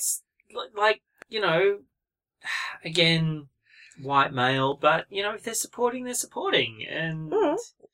I totally get that. I understand that we look at a parent pushing the nudity of their own child onto the world and going, that's creepy. Was it Felicity or was it Cinder Spread where it was in the features but it kept playing over the credits? Where we're born naked, we die naked. Well, I hope you don't die in a fucking car accident. Who dies naked? Anyway, back to you. No, all I was going to say is, there's a thing that's actually sort of doing the rounds on Facebook at the moment, and I've actually heard it a couple of times before, which is if you believe that you do not prostitute yourself to your boss, but that other people prostitute themselves because it's sex, then all it means is that you've got a bit of a weird concept of sex. Because I read it about being in a coal mine, because that's killing you. Because in any other way, the only difference is the fact that you might get something in your eye, but you're not going to inhale anything that's going to kill you, I suppose. But at the end of the day, you're putting your body through unnatural acts that you wouldn't choose to do unless you were being paid to do it. The only difference is one of them involves sex. All that does is speak about sex. Are you saying you wouldn't have sex if you weren't paid? I think I've got a question to ask to your girlfriend. No. I'm saying I would not go and sit at a particular table and stare at a computer screen for 8 hours a day unless I was being paid. I wouldn't, sleep with someone if I was a prostitute unless I was being paid. The only difference... Worker. Yeah, sorry. Yes, all right, yes. I wouldn't sleep with someone unless I was a sex worker and I wasn't being paid. The literal only difference is that there is a sex act involved. Every other aspect is exactly the same. You are literally doing something unnatural with your body that you would not do under normal circumstances, and it speaks to the concept of the only hang-up on sex workers in general is that people feel that the sex act in and of itself is in some way different, is in some way other to what can and can't be controlled for a... But one of the differences that people do see is that sex things are things you're not supposed to do with members of your own family. No. Yeah, that's true. Where are we at? Have you had a good experience with Felicity? How are you enjoying Center Spread with Gerard and his huge tool? I heard in one spot there was discussion about Channel 7 doing a documentary on the making of this film, which was to find the woman of a century. So he goes, Jared, the photographer, goes from these violent sexual imagery. It's like opposite of Felicity. So that goes from the most innocent to exploring more. Yeah. Whereas this guy... It seems like he's shot everything else and then falls in love, and then it becomes about this one person and the emotions, like he's completely detached to begin with. That's actually really, that's a way of looking at it, yeah. I mean, the first sex scene involves a remarkably uncomfortable woman draped backwards over a large ball and 2 machetes. The second sex scene is rape. It's the one in the Mad Max one in the desert. Yeah, with the helmets and the knife. And yes. Can I say something without sounding apologist? Yep, Callum doesn't think it's right. No, okay. And again, I don't know if this is just simply the way it was portrayed. First off, she's holding a red rag. She is literally holding a red rag to a bull. So no, she's not literally holding a red rag to a bull because he's not a bull. That's not how the word literally works. Go on. She's literally holding a red rag to a motorcyclist. Here we go. All right. So I feel the metaphor crumbling. She's literally taunting. She's literally tempting and taunting. And then there are 2 points, without a doubt, that she absolutely lays back and lets it happen. There's a point where the motorcyclist is holding her down, lifts his arms completely away, and pretty much is not even sitting on her, but straddling her while he undoes his helmet and Pants. whatever. Yes. Now, a couple of things. Again, 1981. We're still talking the sensibility of what is consent under the circumstances of what the actual environment is. I totally get that. The second is that they consciously went with his early stuff is about violence and sex. The machetes, the rape. This is what I'm saying. About, yeah. But I just want to highlight that in the context of this film, in the time that it was made, seeing this as a rape scene is not necessarily... It's not necessarily the same as, say, a Mad Max film made in the same period where you have clear, overt, over-the-top rape scenes.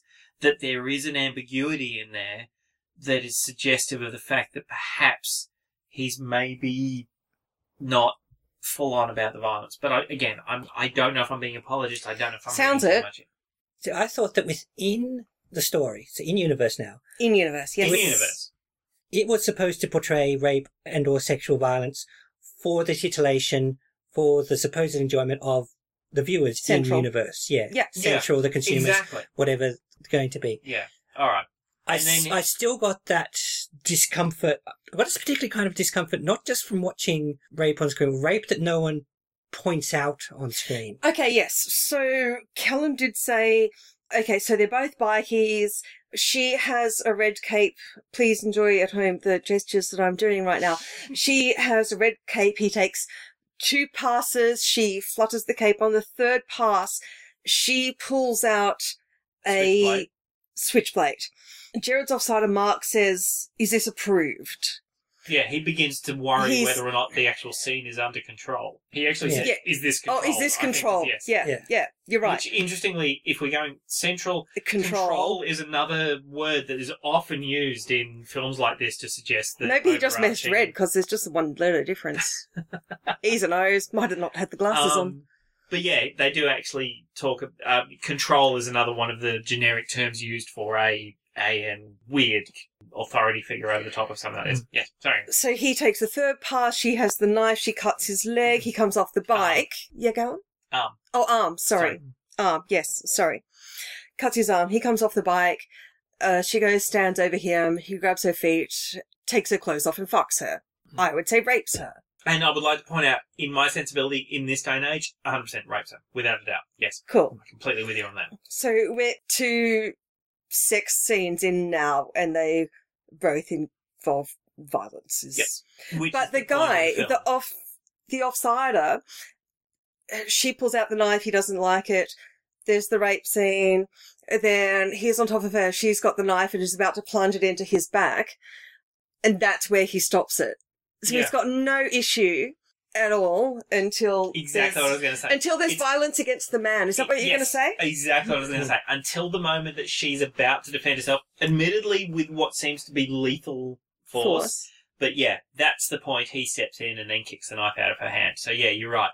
I think that, again, if you're going to deep dive into it, society, and I kind of get the impression that he, as the up-and-coming, is a representative of the way society feels, is okay with the violence up until the point that the man is in danger, and then that's the point he feels the need to step in and say, okay. Yeah. This is Mark? Yeah, Mark. Mark, that's right. The underling. Is it Mark or Jared early on that we see walking through a corridor and Mark. my first thought was, oh, Luke Skywalker. Yeah, Mark. That's Mark? Mark. He wanders into it's a the style of the cut-off top he's wearing. He accidentally wanders into a room with 2 women who want to fuck him. Yeah. For some bizarre reason, and then he ends up late on set. For some bizarre reason. So, Right. at that point, they do it, but later in the film, when he keeps running across these naked women offering themselves to him, he's very much like just go over there. I've got a job to do. Yes! He's stepping into the role. Into Jared's role. That Jared is now stepping And at the aside end, from, he's because like, I that's why- see why you used to bitch about this. Yeah, which is a really interesting way of looking at it. Is like, I want to do your job. Oh my god, your job sounds amazing. You've got the Look, best all the job in the And world. you get to It's hear, it's like, oh, ho for hum. fuck's sake. Just leave my cock alone, women. I just need to take your photos. Which, to draw the parallel, is a very interesting thing to think of when you think about Felicity, where John Lamond is sick and tired of seeing incredibly handsome naked men at the end of a genuine audition call, and that's where they end up with that guy who turns out to be auditioning for Did the he pilot. mention that he was sick of seeing all the naked women in the... No. He was pretty Just checking. comfortable with the naked women Yeah, and was yeah, fairly just sure checking. that was all good. But, anyway, yes. Yeah, Mark reminds me of like he's like if you're doing a very stereotypical porn film, he'd be going like, "Excuse me, I have a pool to clean." Exactly. Yeah, very much so. He would so be perfect. sitting there with the pizza in one hand going... It's getting "Who wants it?" cold. Yeah, It's getting cold. $20 or I'm taking it back to shop. I think a bit like, wow, I'm doing the blanking on film thing now. Oh, no. Thank fuck. We have as the long as technology. We can someone look things up. Videodrome. Videodrome. I haven't seen Videodrome. I've never heard of Videodrome. David Cronenberg's Videodrome. And it also has a theme of near future medias becoming harsh, etc., etc. Yes. And I think part of what distracts Jared and what leads to this is that people are just getting jaded by sex and violence in their whatever magazine this is every week, which is just a society that's basically just gone, you know, yeah, we're just so dark that you show us, you know, Snake Eyes macheting a naked woman and we're just like, what's for dinner? There's two things I'm going to say about this. One of them is just general and the other is incredibly personal to a certain extent. The general one is, to a certain extent, this is Running Man, but with sex instead of violence. I don't know if you've ever seen Running Man. A million years ago, yeah. The idea of, okay, let's extend this to the natural level of where it seems to be going at the moment, and we have the incredibly tight social commentary that is Stephen King's novel, or the incredibly not quite so tight action Arnie's movie, which is still fucking amazing. I mean, you need to see Running Man. Yeah, it's a but great it's film. really hard to get a Stephen King book or short story it really right on is. film. Short stories better, books less well. Catching up. If you think about pornography in 2018, if you want to see porn, you go to Pornhub. You go to a focused delivery system that Where do provides you go if you want to see porn, Daria? Where do you go for porn? Do you go to a 1980s movie that's I would like an that hour and a better. half? Would you? Yeah. Okay. I don't remember the other name. What's that other service? It's got tube in the name. RedTube. There's RedTube, RedTube there and we there's go. X-Hamster. The X-Hamster. That sounds like a specialised service. X for X-ray hamster.com. It's the same thing. It's Pornhub. X but- for X-ray, but hamster just for hamster. No, hamster's the word. X is just the letter X. Yeah, that's not making it sound any Yeah, better. I think November's Why Did They Call a Porn Site Hamster? I don't know. Oh God, is that a Richard Hammond fetish site? I must go there. Hilarious. The point being that if you decide, if there's a particular genre of porn you're into, you can go to Pornhub and you can get the delivery of exactly the particular fetish that you want in a snippet that is the time frame that you want. And in fact, it's I don't know. I'm going to test this. I don't reckon you can. You're going to start combining terms and searching No, I Pornhub reckon- and things and seeing what. I'm certainly not makes going to it. put hamster. That's for sure. The point being that we're at that time Combining now. genres, maybe. Genre? Oh my god! No. Oh no! What? Oh no! There is, What there did is you something, think of? No, there is something I want to say. Oh God! Oh, I don't know whether to do it now. Okay, Yeah, no, fuck do I'll it. We can now. edit it out. Well, no. by we, I mean Daria, obviously. Splice this in when it's ready. Oh, I want to Christ. point something out. And we're talking, okay, we have two films which are You talk, notionally I drink. soft porn. Mm-hmm. There is, as everybody knows, a ton of films out there, or there are a ton of films out there that are porn parodies. Parodies of... I'm getting it on. Cliff Banger. Back Door to the Future. Yep. Dr. Whore. Uh-oh. Dr. Whore? Dr. Whore. Oh, no. There is the sex-excised version of Dr. Whore on YouTube. I wanted to be like Doctor Who RE. It is honestly Doctor Who porn, and they have... Is there a David Tennant series? What's the address? I'll be there in 5. There is a David Tennant sequence. Dr. Whore. You need to check this out on Yes, YouTube. I do. They've removed all of the porn. There are inroads. Oh, yes! Yes. I know this because I think you've. Well, Christ, I hope it's because you've told me about this before. So, like, Dr. Who was made, but then someone went and remade a sanitised version, so the porn's out, yes. and you can watch it as Doctor YouTube. Who fanfic. It's on YouTube. It is Doctor Who. Watch it on YouTube. They have excised the pornography. Doctor. It's amazing, and it's fucking hilarious, and the acting is. I can't believe we started talking about 1981 Centre Spread and we're now Doctor Who. But this is the point. The point I'm trying to make is, if I want pornography, if I decide I feel like titillation, I know what turns me on, I can go to locations that deliver the exact focused, this is the thing that gets you excited. The concept of Centre Spread is sort of that. They've already hit that point. Oh my God, I'm picturing my brother. He was really bored watching Paranormal Activity, and so he just fast-forwarded to the action scenes and didn't get why it was scary. Like, well, no, you can't. You have to watch the whole thing. That's the point. That's exactly the point. And that's the bit that Gerard, as the character, is beginning to realise, is that unless you deliver everything else, all you're getting is just you're getting what was the mice with the brain thing that delivered endorphins or something, and they starved to death. They were. I think that's an apocryphal study. Oh, is it? I think so. Okay, right. But yeah, it's like you hit that extreme. What we're seeing is society coming down the other side of that peak of the bell curve. It's like, well, we've seen what happens now when you've got that perfected moment, but that's not what people want, and people begin to desire the imperfections. They want the bits that are not just, you can't just keep pressing that endorphin button over and over. The very strong thing that's been happening between the magazine industry and the public, which is that the magazine industry virtually rules the housewife. Not only the housewife, we consider that it will extend further than that, and it will rule the lives of everybody. It'll be more like a political situation because the magazine is media, and the magazine will be the social stability. This is the magazine, is not Facebook. Yeah, you can get what you want on the internet, and you can get what you want delivered in a way. If I want to get political angry, if I want to get emotional, you just remember who's the fucking president of the United States. Yeah, and literally I can jump online and runs this and get fucking country, that twat. And back to you. I can get like 5 minutes of rage stuff. I can get 5 minutes of the equivalent of what would get me, rage, angry at the world. Oh, I find angry far more accessible than porn. Oh God, yeah. So, well, there's angry porn too. Oh, there's angry porn. Of course. Yeah. But yeah. Oh, God, Donald Trump porn exists. You just made my brain aware of that. It doesn't want to know this thing. I've never wanted to invent time travel quite so much. I want to go back before that realisation happened. That's just not okay. I think I was already root by learning about Nayland Palin.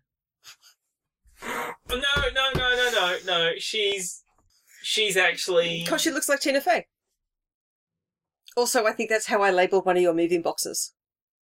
It wasn't Nayland Palin, but I think there was Sarah Palin There was definitely Republican porn. You will be happy to hear that if I type in Donald Trump into Pornhub, you don't automatically get a ton of Trump porn. But if you type in Donald Trump idiot, they go, no, if you just type in idiot without anything else and hit images, you get straight to that twat. Yes. Well, just what are you looking for? I've seen lots of girls through here who look terrific. This is your successful day. Today is your day to be successful. That's just the problem. They all look alike. We've seen them all before. What we're looking for is someone different, fresh, a new look. The problem is we don't know what to look for. In the beginning, we relied on Central to come up with what we wanted, which it did, but we need a new look, a different approach, someone for the new century. And to top it all, we're running out of time. Where do I come in? Right here. We want you to find her. So wait, wait. We've got what was going to be either simulated or real rape and murder in that shoot in the desert. Yeah. See, I thought that was going to be a potential snuff film. That's what I was expecting him to have gone with. Okay.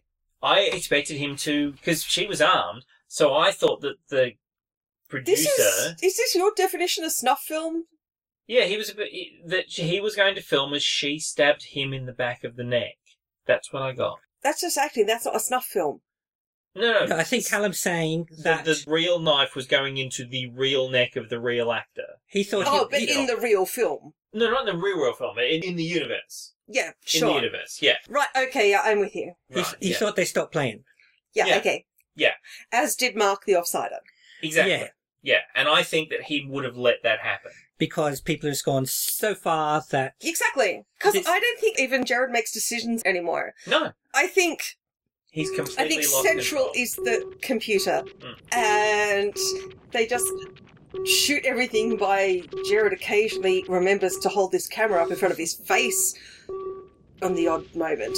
And then that whole thing gets plugged in the computer and it does its algorithm of what to pick out of it. What is Central? What do you think is Central? I think Central is that computer. You think just computer? I couldn't decide if the computer was the intelligence itself or the delivery system for the elitist of the elite. Yeah.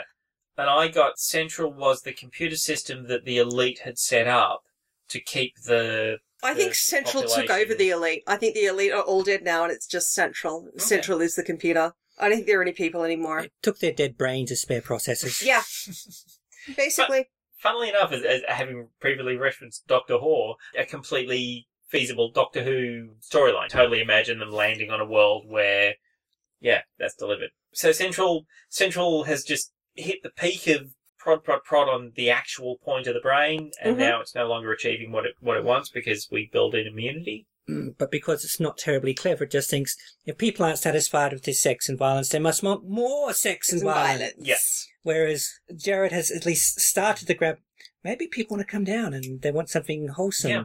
So, you know how there's like the sexy lampshade theory? I'm just like, this whole thing is just sexy lampshade with weapons. It's all they need. I'm not really? Gonna buy you think the women have agency other than our hit new girl? No, I don't. You're right. Other than our hit new girl. And I think the hit new girl is the point. I think Nikki's the point. I said hit because I'm... Anyway, go on. Hit. Hit new girl? What does hit new girl mean? As in our hit. Sorry. She's a hit. Yeah. No. She's not hit because we're not in the 80s. I think all of the other women, to a certain extent, all of the ones that they're filming, are part of that machine. And I completely agree. They're all just flesh, literal flesh. You cover them in paint, cover them in whatever. Which is why they don't have their own agency. But Nikki does. 100%. Nikki actually owns every aspect of her progression through the storyline. She decides when she's going to hang out with Jared. She walks away from him when she thinks he's lying about who he is. She knows. Doesn't walk away from him. Her bus comes. She has to catch the bus. It's her only option. She chooses to. Chooses to. Okay, go. She then, after learning the truth, dangles him for a bit before she tells him that she knows that the car was him. What's the story of the woman who works in the cafe? Hello, love. I think she's the glimpse of society. She's the glimpse of the 99% of the population. Because all the women in this, they're young and naked, or there's that single older woman. That's it. Yep. It's the only women in the universe. And the older woman is 100%, 99.9% of the society that is there. Is she chewed up and spat out from the nudity? Is she... No, I just got that she's just the way normal society works. I reckon if you closed in on the bus driver, he would be a similar level of beaten down and the bus driver made up, and I think that's society. I think that's the... Because men get roles, women don't. That's the only female we see that we don't see naked. Again, this is very much a product of the film. Yeah. Not least that there's actually not many people in the film to be... There aren't. There's the terrible actor that Jared reports to. Oh, finally we have a black character. He's an African man. I think he's meant to be African. Yes. You really hate this movie, don't you? No, I am genuinely excited when we find people of colour in these ridiculously white. Oh my god, this movie has blackface. Yeah. This movie has blackface. Very literal blackface. Very literal, because there's 4 women in the scene, and they're painted like African animals, and my first thought was, oh, she's a panther. I see her face. Oh, she's not. No. Yeah. I'm not going to defend that. That's appalling. And as we've discussed before, yeah, race is definitely the elephant in the room when it comes to a lot of Australian film in general, let alone exploitation. So, not even Australia, just movies. It's all, we're a racist.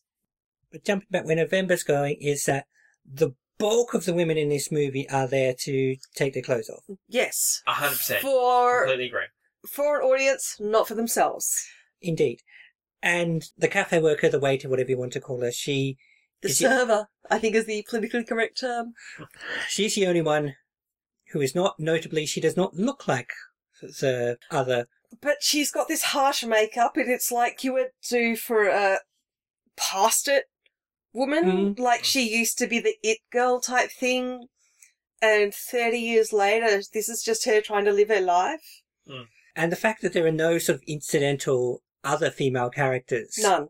Is really sort of skewing this. The fact that the world often seems quasi-abandoned anyway certainly doesn't help. It's a world with a real dearth of humans in general. But we got Mark's a man, Gerard's a man, the boss is a man, the investor or whatever he is, he's a man. The crew, the people who do the lighting and the scenery. They're all men. And there is actually a very interesting point where... They're all clothed too. Well, no, there's that. In fact, funnily enough, again, another nod to Felicity. There's a moment where in the director's commentary where John Lamont's talking about how it's notionally a closed set, and yet all of a sudden all of these additional people are there. Centrespread owned that. Centrespread physically put them within the film itself and, had all of these people kind of hang from the rafters. There is a very interesting point where Mark actually kind of gets on stage and the girls are beginning to paint themselves. And he's like, no, you gotta wait. And they don't. And he says, no, Gerard will be here in a second. And then he gets sort of caught up in the action and gets painted. And all of the people are whooping and all of yeah, it's like, woo! And then, when Gerard gets on set... It's serious time. But more importantly, when he then films the next sequence, which is the you're in a diner scene, which of course is a nod to the fact of the diner, they're all weirded out by the fact that he's going emotional. They're weirded out by it and kind of confronted in a way that they're not confronted by the sex. He says, I want to get the atmosphere of a busy cafe. So then we have mannequins. So then we have this woman who just goes groping mannequins. What fucking busy cafes do you go to? Yeah.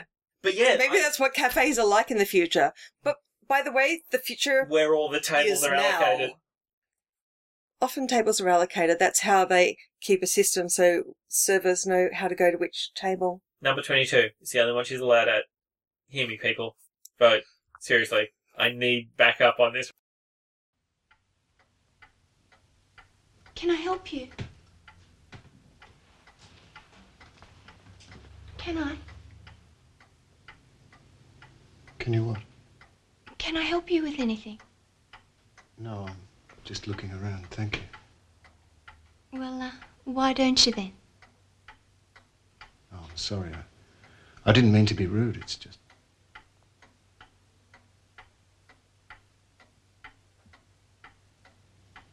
What's your name? Nikki. It's an unusual name. Do you want anything in particular? No. To be honest with you, I didn't even know this place existed. It's been here for donkey's years. The old man refuses to give it up.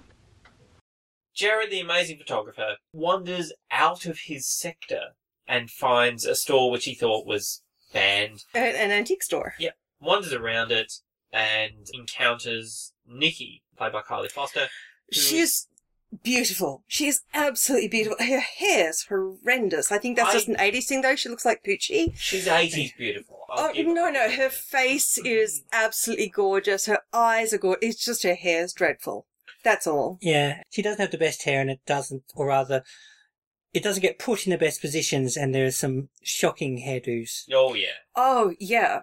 But there are many shocking hairdos, but some of them as well, not when they're out, but when they're sort of up-styled, they're quite good. Yeah, and she, and again, this is one of those areas, the dialogue is pretty bad, the delivery is even, so you end up with terrible dialogue in this movie. Like I said, there's a potential for it to be great. She is portrayed as being an innocent, a proper old school, not aware of anything in the world. They encounter a couple of times. She's old-fashioned. She works in the antique store. Yeah. She's the old-fashioned girl. She's striving in the futuristic world. She hasn't involved herself in that world yet. He meets old school. She meets new school. Yeah, and she believes in the purity of love, not just violent sex. Kittens are awake. Yeah, exactly. Was that a hiss, children? It was. Language. But at the same time, she has a much more grounded, realistic awareness of what the world is like, as opposed to Gerard, who's... What do you think she knows about what the world's like? She lives in the real... What's considered... Okay, alright, so this is the thing. The problem with this film is that there's just not that many actors... There's not that many people. She's never seen it. She hasn't seen a car since she was a child. No, but that's the point. We're seeing this from Gerard's point of view, and we're clearly told that Gerard is an elite. We're clearly told that he's the 1%. We're told he's currently an elite. Yeah. He's not always been there. She's so surprised he has a car. Now, in every other type of this movie, Nikki would represent the vast majority, and to a certain extent, Nikki would represent where we are meant to be. Oh, if we saw this film back then. No, just in general. You watch Demolition Man, you watch Running Man, you watch any of these, you watch 1984, yes, you watch these dystopian films. We are the majority. The viewer is shown as this is what the general world is like. You mean, watch Viva Vendetta. You are part of what would be the majority. Yeah. The thing is that because this movie is such a tight budget, because this movie has no expansion, I think we are Nikki. We're not Gerard. Gerard is without a doubt an elite coming down and mixing it with the real world. Nikki's, I've never seen a car. This is where I need to sit, which I totally understand. Something you guys didn't get. What? Sorry? We're back on the cafe sequence. The cafe sequence. Oh. I think Nikki represents... Dari and I are going to rewatch this. I think Nikki represents the majority of the people in the universe that this movie establishes. I think she's the opposite of that, and that's why they're looking for her. She's not jaded. Everyone they have is jaded. No, I... So you think the oppressed to the minority in this film? Who's oppressed? Nikki. Nikki and the cafe owner and that genre, the people who don't have a car and who don't... No one has a car in this. No, Gerard does. That's the point. Gerard does, and then he's demoted, and then his offsider who takes over has a car. That's what I'm saying. Gerard is in the tier of society that has cars and big houses. Which means there's like a person in this who has a car. That's my point. Okay. Nikki then represents all the other people. Because that means she represents like literally everybody else. And we're back to the lack of actual people in the movie. That's my big problem with this film. And weird, creepy makeup guy at the bus stop. Yeah, we don't know. I mean, and that's where the documentary is weirdly meta about this, because it's about taking ordinary people, in inverted commas, and putting them into this world where they might suddenly become a centre spread, where they might become a star. Where they might have belongings. Yeah, where they might have belongings. Where they might not have... You just took way more than that to what I was going to say. Oh, no, he goes to the antique shop and says he'll take her home. She said, I'll just go get my stuff. And she comes back. She has nothing. She doesn't have a handbag or anything. Yeah, no, she really doesn't. No, she doesn't at all. Yeah, no, I know. That's kind of... Like I said, that's a point that, where they don't all have the big plastic keyring thing. Which are never which explained. Is apparently different. I know. And you can pay for things with them. Except he buys a camera at the antique store, except the bloke at the antique store doesn't give it back, and that's his keys now. His keys are attached on that key. They do not explain the chips, the tokens they have. Maybe I've just seen too many dystopian movies, and I'm assuming so much in this that's generic in the others. It is certainly a narrative or artistic problem to say, or for the film to present Nikki as representing the vast populist majority when there is one of her. Yes. Yeah. All right. Okay. And Point she's taken. the special one that Central is looking for. And were this a contemporary set film, and I've already said how easy it would be to simply strip out the science fiction elements and tell essentially the same story, she would be a manic pixie dream girl. Oh, fuck yeah. Wow. Well, she doesn't ask a question, so that works. Because I've always... Wow, that's really interesting. Because I've always assumed in these films that when you have those kind of tiered societies, by definition it's pyramidal. You start at the top with a very small number and you get more and more and more the further down society you go. Whereas the idea that she's the last of, maybe her... Tribe. Well, tribe. I her didn't expect you to say that. I was father? joking. No, he's just the old man. They're no relation man. at all. Yeah. She works at the shop. That's There's it. maybe only two of them. Yeah, wow. I'd never considered that. It's less 1984 and more Space Hunter. Adventures in the Forbidden Zone. Another really interesting film to watch. Okay, cool. I had assumed that she was this sort of representative of a vast societal, metropolis level. It's a skin support. flick. That's all it is a skin flick. They try to put some plot in. Let me give you some quotes from behind the centre spread. This is Wayne Groom. So Wayne Groom is the producer of this He's got film. some bloody tickets on himself too. Okay, go ahead. At the end, this film has reaffirmed my belief that people do enjoy sex. Oh, fuck, were you not sure about that before now? Did you think people are over it and you need to make a film to make people enjoy... That doesn't seem like a scarce and hardly known fact. He is the producer, though, so I will point out the one thing. He gets the money. He gets the money, and he doesn't care about the plot or the point. He just gives his shit to get the money. The thing about an exploitation movie and exploitation movies is you need to get $X to pay for it, and you get $X plus Y at the end. So he may have gotten somewhere between $125,000 and $600,000 for this. I discovered an attitude which made my heart warm. Warm because it was an attitude of, we enjoy sexuality. We enjoy exhibiting ourselves. And it's a real fantasy kick. He's saying that's what he thinks the women are thinking. Of the few sex films made in Australia, this one is markedly different because the market is already there. This film will be head and shoulders above because we put so much artistic effort into making this a viable film that it will show through. What's wrong with that quote? Oh, just reality. And women's lib has tended to upset her old idea of sexual relationships. Men are a bit confused about how they should now treat women. Oh, this sounds familiar. We've forgotten sometimes that people do like being exhibitionists. They do like enjoying their bodies, and they do enjoy displaying them. And I think this film has been an opportunity to start enjoying sex again. Okay, will not defend that. I rest my case, He's Your talking Honour. like sexist bell-bottom jeans. Yeah. He's Which, being... 1981, they're gone, buddy. He's being Mark Latham. I can't say more bad things about him because he's still alive and has people who love him. He's being the kind of person who believes that there is an attack on Christmas every year. Oh my God, he so is. Yeah. Except transmute sex. That's wrong. 100% wrong. Right. But that's not... He's the money finder, and He's the producer of the film. And he's probably one of the people that fucked it up. My argument is not that this is a good movie. My argument is this is a terrible movie. This is a terrible movie. That's fucking changed since first positions. No.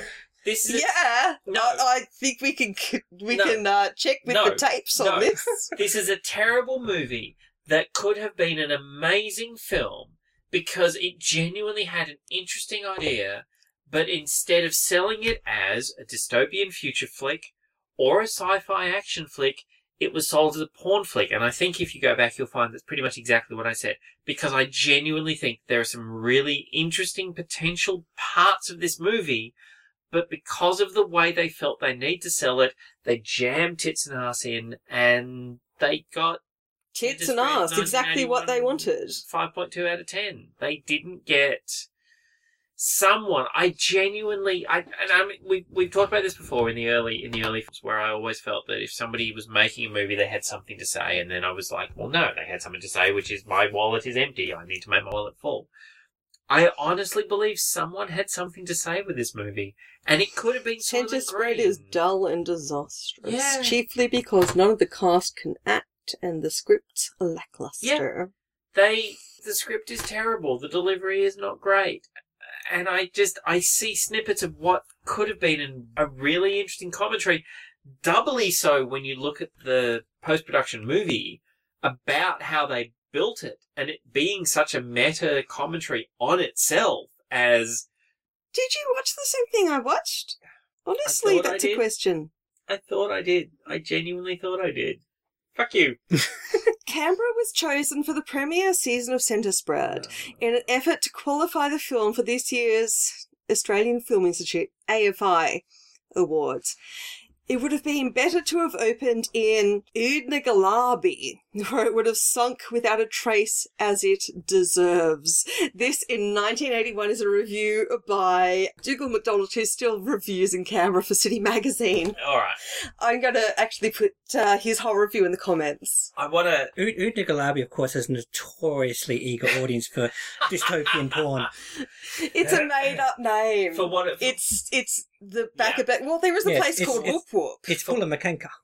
Yeah, for what it's worth, It's a Hakuna Matata?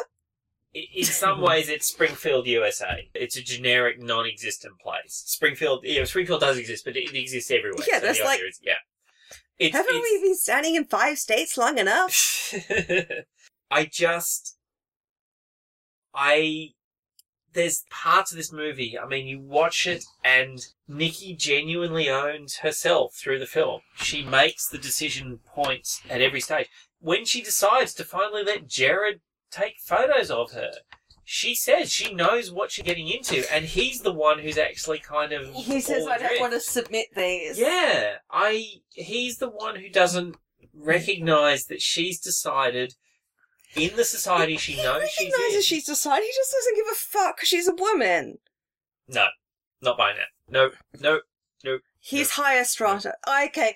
I think she loses it. He loses that. Sorry, he loses that strata. Yeah, because he had no idea he had a fucking timeline that no one had told him about. Oh, you passed the deadline. What flipping deadline? Yeah, no, there is that. Yeah, there is no deadline provided by the So Callum and I discussed this yesterday. I'd watched it previously. Callum watched it last night. We came together in the last 10 or so minutes of this. So Callum was defending it to the hilt. And then we spent the last 10 minutes together. And it was a hot mess. The last 10 minutes are a hot mess. I will completely agree. I want to know your thoughts. So where we're at is Jared's been sent away. The two men are looking through the new portfolio of Nikki and loving it. And Nikki comes in to meet them. Where's Jared? Oh, he's finished this assignment. Go ahead. No, I'm not. Sorry, I thought it was a question there. I was indicating for you to finish that off. Okay, so... Oh, right. Sorry. So Jared's been demoted to Section D. Section D. Yes. I believe. Sector or section? Oh, Sector. Sector D. Yeah. Here's what I'm saying. There's a whole sub-story on this that we don't that they get. don't explain at all. Again, another failing of this movie. Yes. Yeah, well, I would say there's no potential in this movie, just that it meets so little of it. Yeah, exactly. That, 100%. Completely with you. But you were really pissed off at the final scene. Yeah. So, Jared's gone, been demoted, Nikki riding the wave, Central loves her now, she's got all the access, she gets dropped off at the park where Jared always has lunch. Of course, she can't drive the car. Mark does that. She's just a woman. What does she know? I'm sorry, you're genuinely inserting she's a woman into that. Yeah, I really Mark has taken over Jared's role. It's a society. So Mark has Jared's place. Jared's oh God, I want Jared's pool. I want to live in his Jared's whole place. house. Yeah. Jared's house is amazing. Probably Jared doesn't have it anymore. No. Oh, he only had it for 5 minutes, really. How did you find me? Mark brought me. He told me everything that happened. It doesn't matter now.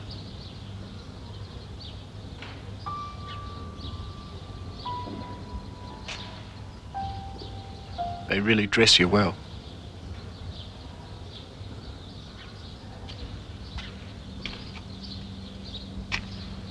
I love you, Gerard.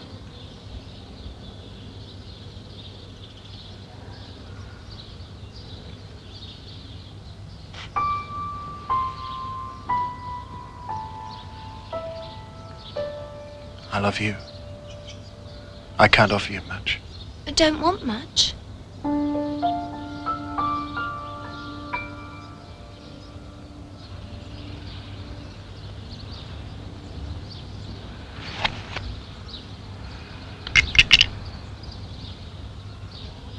Are you sure, Nikki? You have a huge future. We have. The two of them are in love and want a future together, but she has to give away her high status for them to be together. There's no discussion of he can come up with me. You know, she's chosen to do that, right? In the context of the film, she decides to cast it all aside for him. Yeah, sure, but why can't he quit his job and go hang out with her? I don't know. I'm not defending that part of the film. Like I said, at the very end of the movie, it becomes a hot mess. One of my big criticisms of Hayao Miyazaki films, all of his oeuvre of movies, is that right towards the very end, you just get... And Love Fixes Everything. It's a big spackle over all of the bits and pieces, and you watch Spirited Away or any of those ones, and love splatters over everything. And to a certain extent, I feel the same with this, is that they got to the very end of the film, because they compromised so much of what may or may not have been a planned storyline for sex, there was nowhere to go.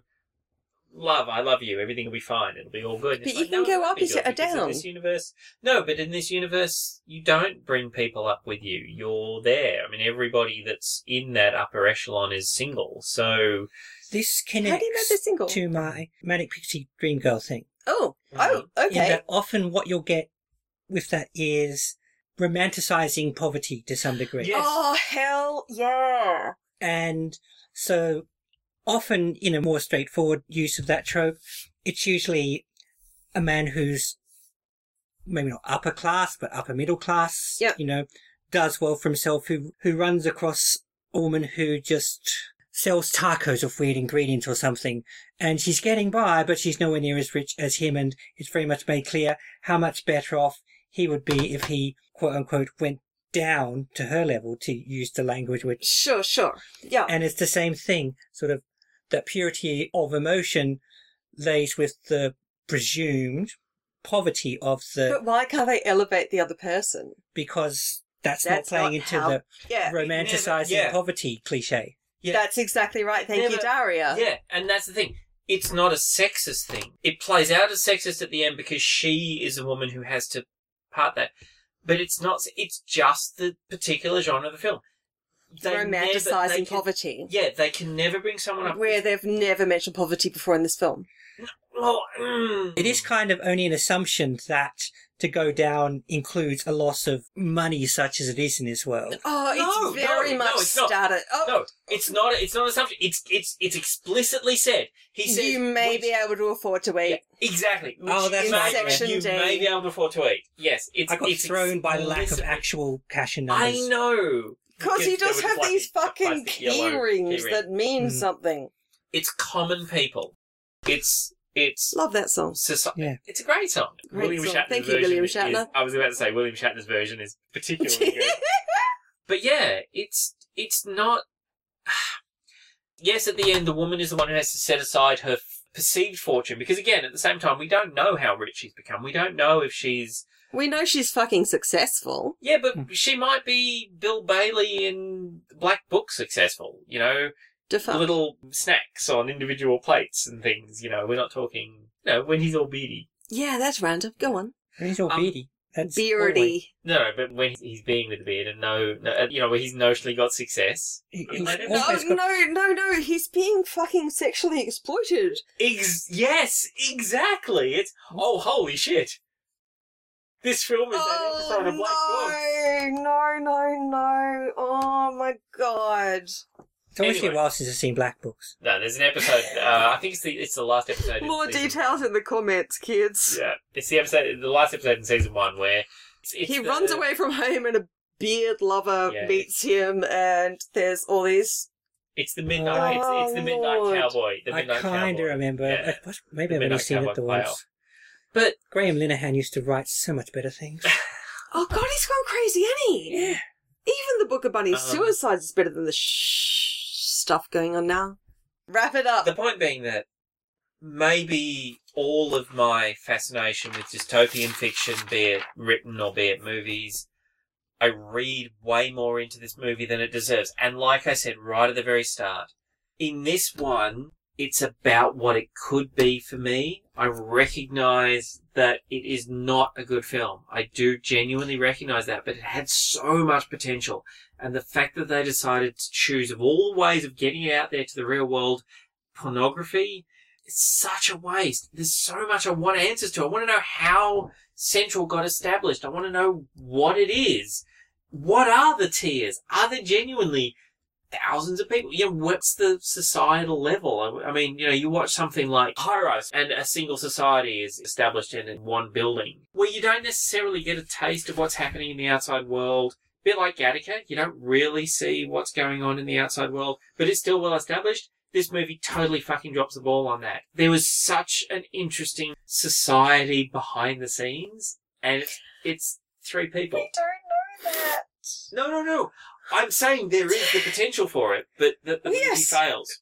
There's a potential it's set in Neptune. There's just nothing to back this up.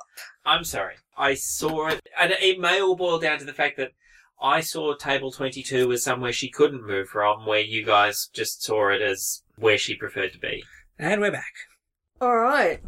So, we're going with... I'm giving it 1 sex ninja out of 5. 1 flick knife out of how many other flick knives are flipping out there, because I've seen it. Wow. When the most damning thing you can say about a movie is I've seen it. One throwing star and I'm throwing it my damn self right now. This was flickering and lights that happened across my eyes for an hour and a half, so therefore I can give that a throwing star. I am giving it half a weird ass fucking camera out of 5. I'm so fascinated by those cameras. Yeah. Also, you're giving it half? Yeah. You're giving You started defending the flip out of this film and you're giving it the lowest score. Yep. Dude! No, because it needed to be all of what I love about this movie is what I've put into it. I reckon it's backtrack. You, Dario? No. I still stand by absolutely everything. It had the potential. It could have been amazing. It was so much of what I wanted, and it failed to deliver on every aspect. I could not even defend a table number against you two. It is so much to watch, but you should go in with no expectations.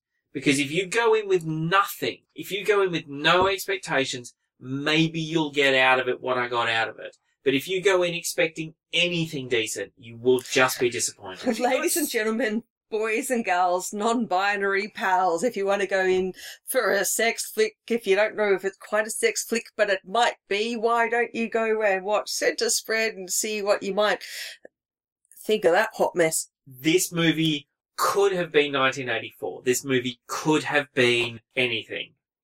But it just...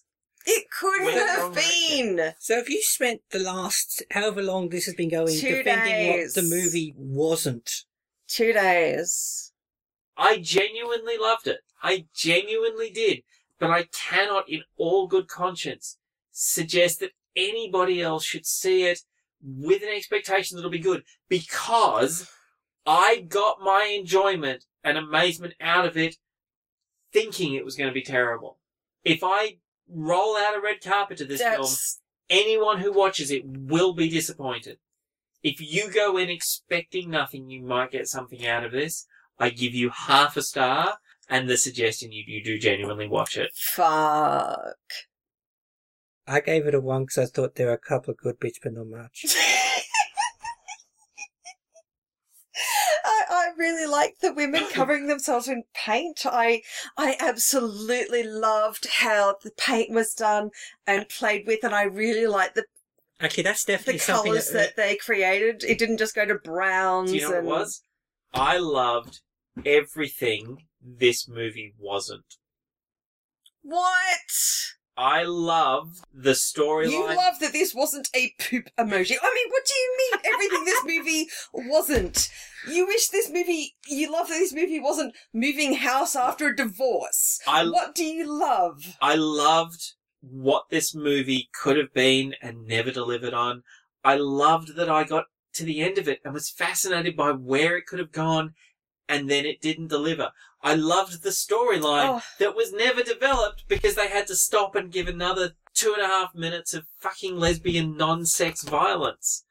I really wanted this movie to be amazing. Optimism, isn't it beautiful? Don't you wish you were that unjaded? Oh, you sweet summer child.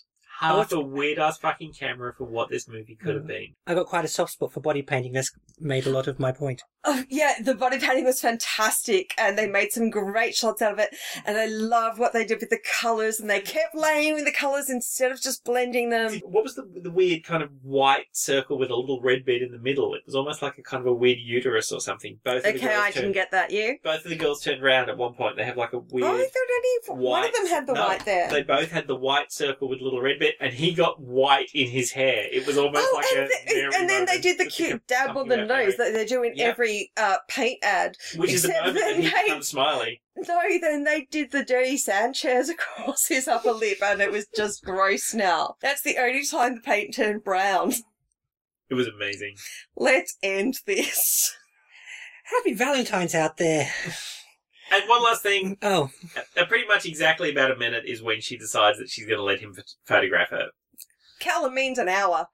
An hour? What did I say? A minute. Sorry. About an hour. Right on the hour mark.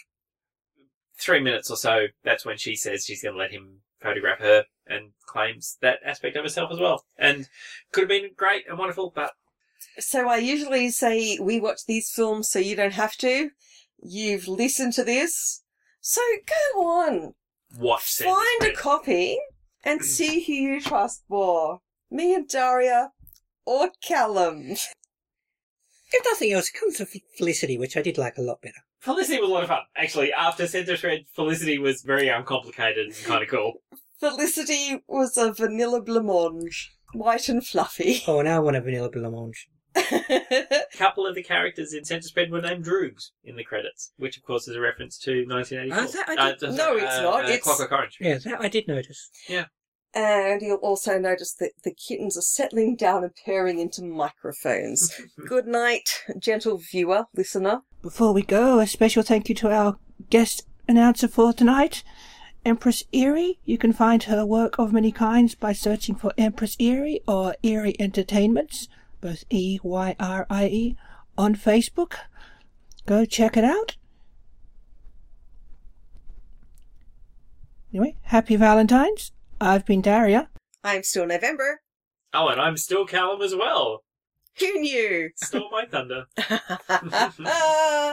Thank you, Daria.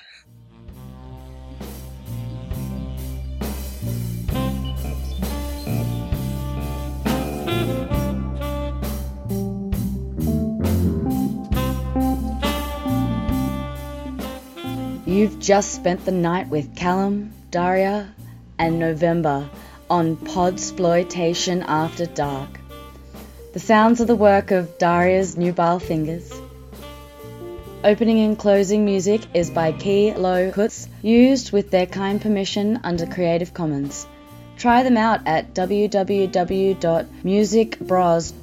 All other material is for review and illustrative purposes only and remains the copyright of its holders. More episodes are available at podsploitation.podbean.com. You can email the show at podsploitation@gmail.com, tweet to @podsploitation, or search Podsploitation on Facebook. No 26-year-old schoolgirls or outsized photography equipment was harmed in the making of this podcast.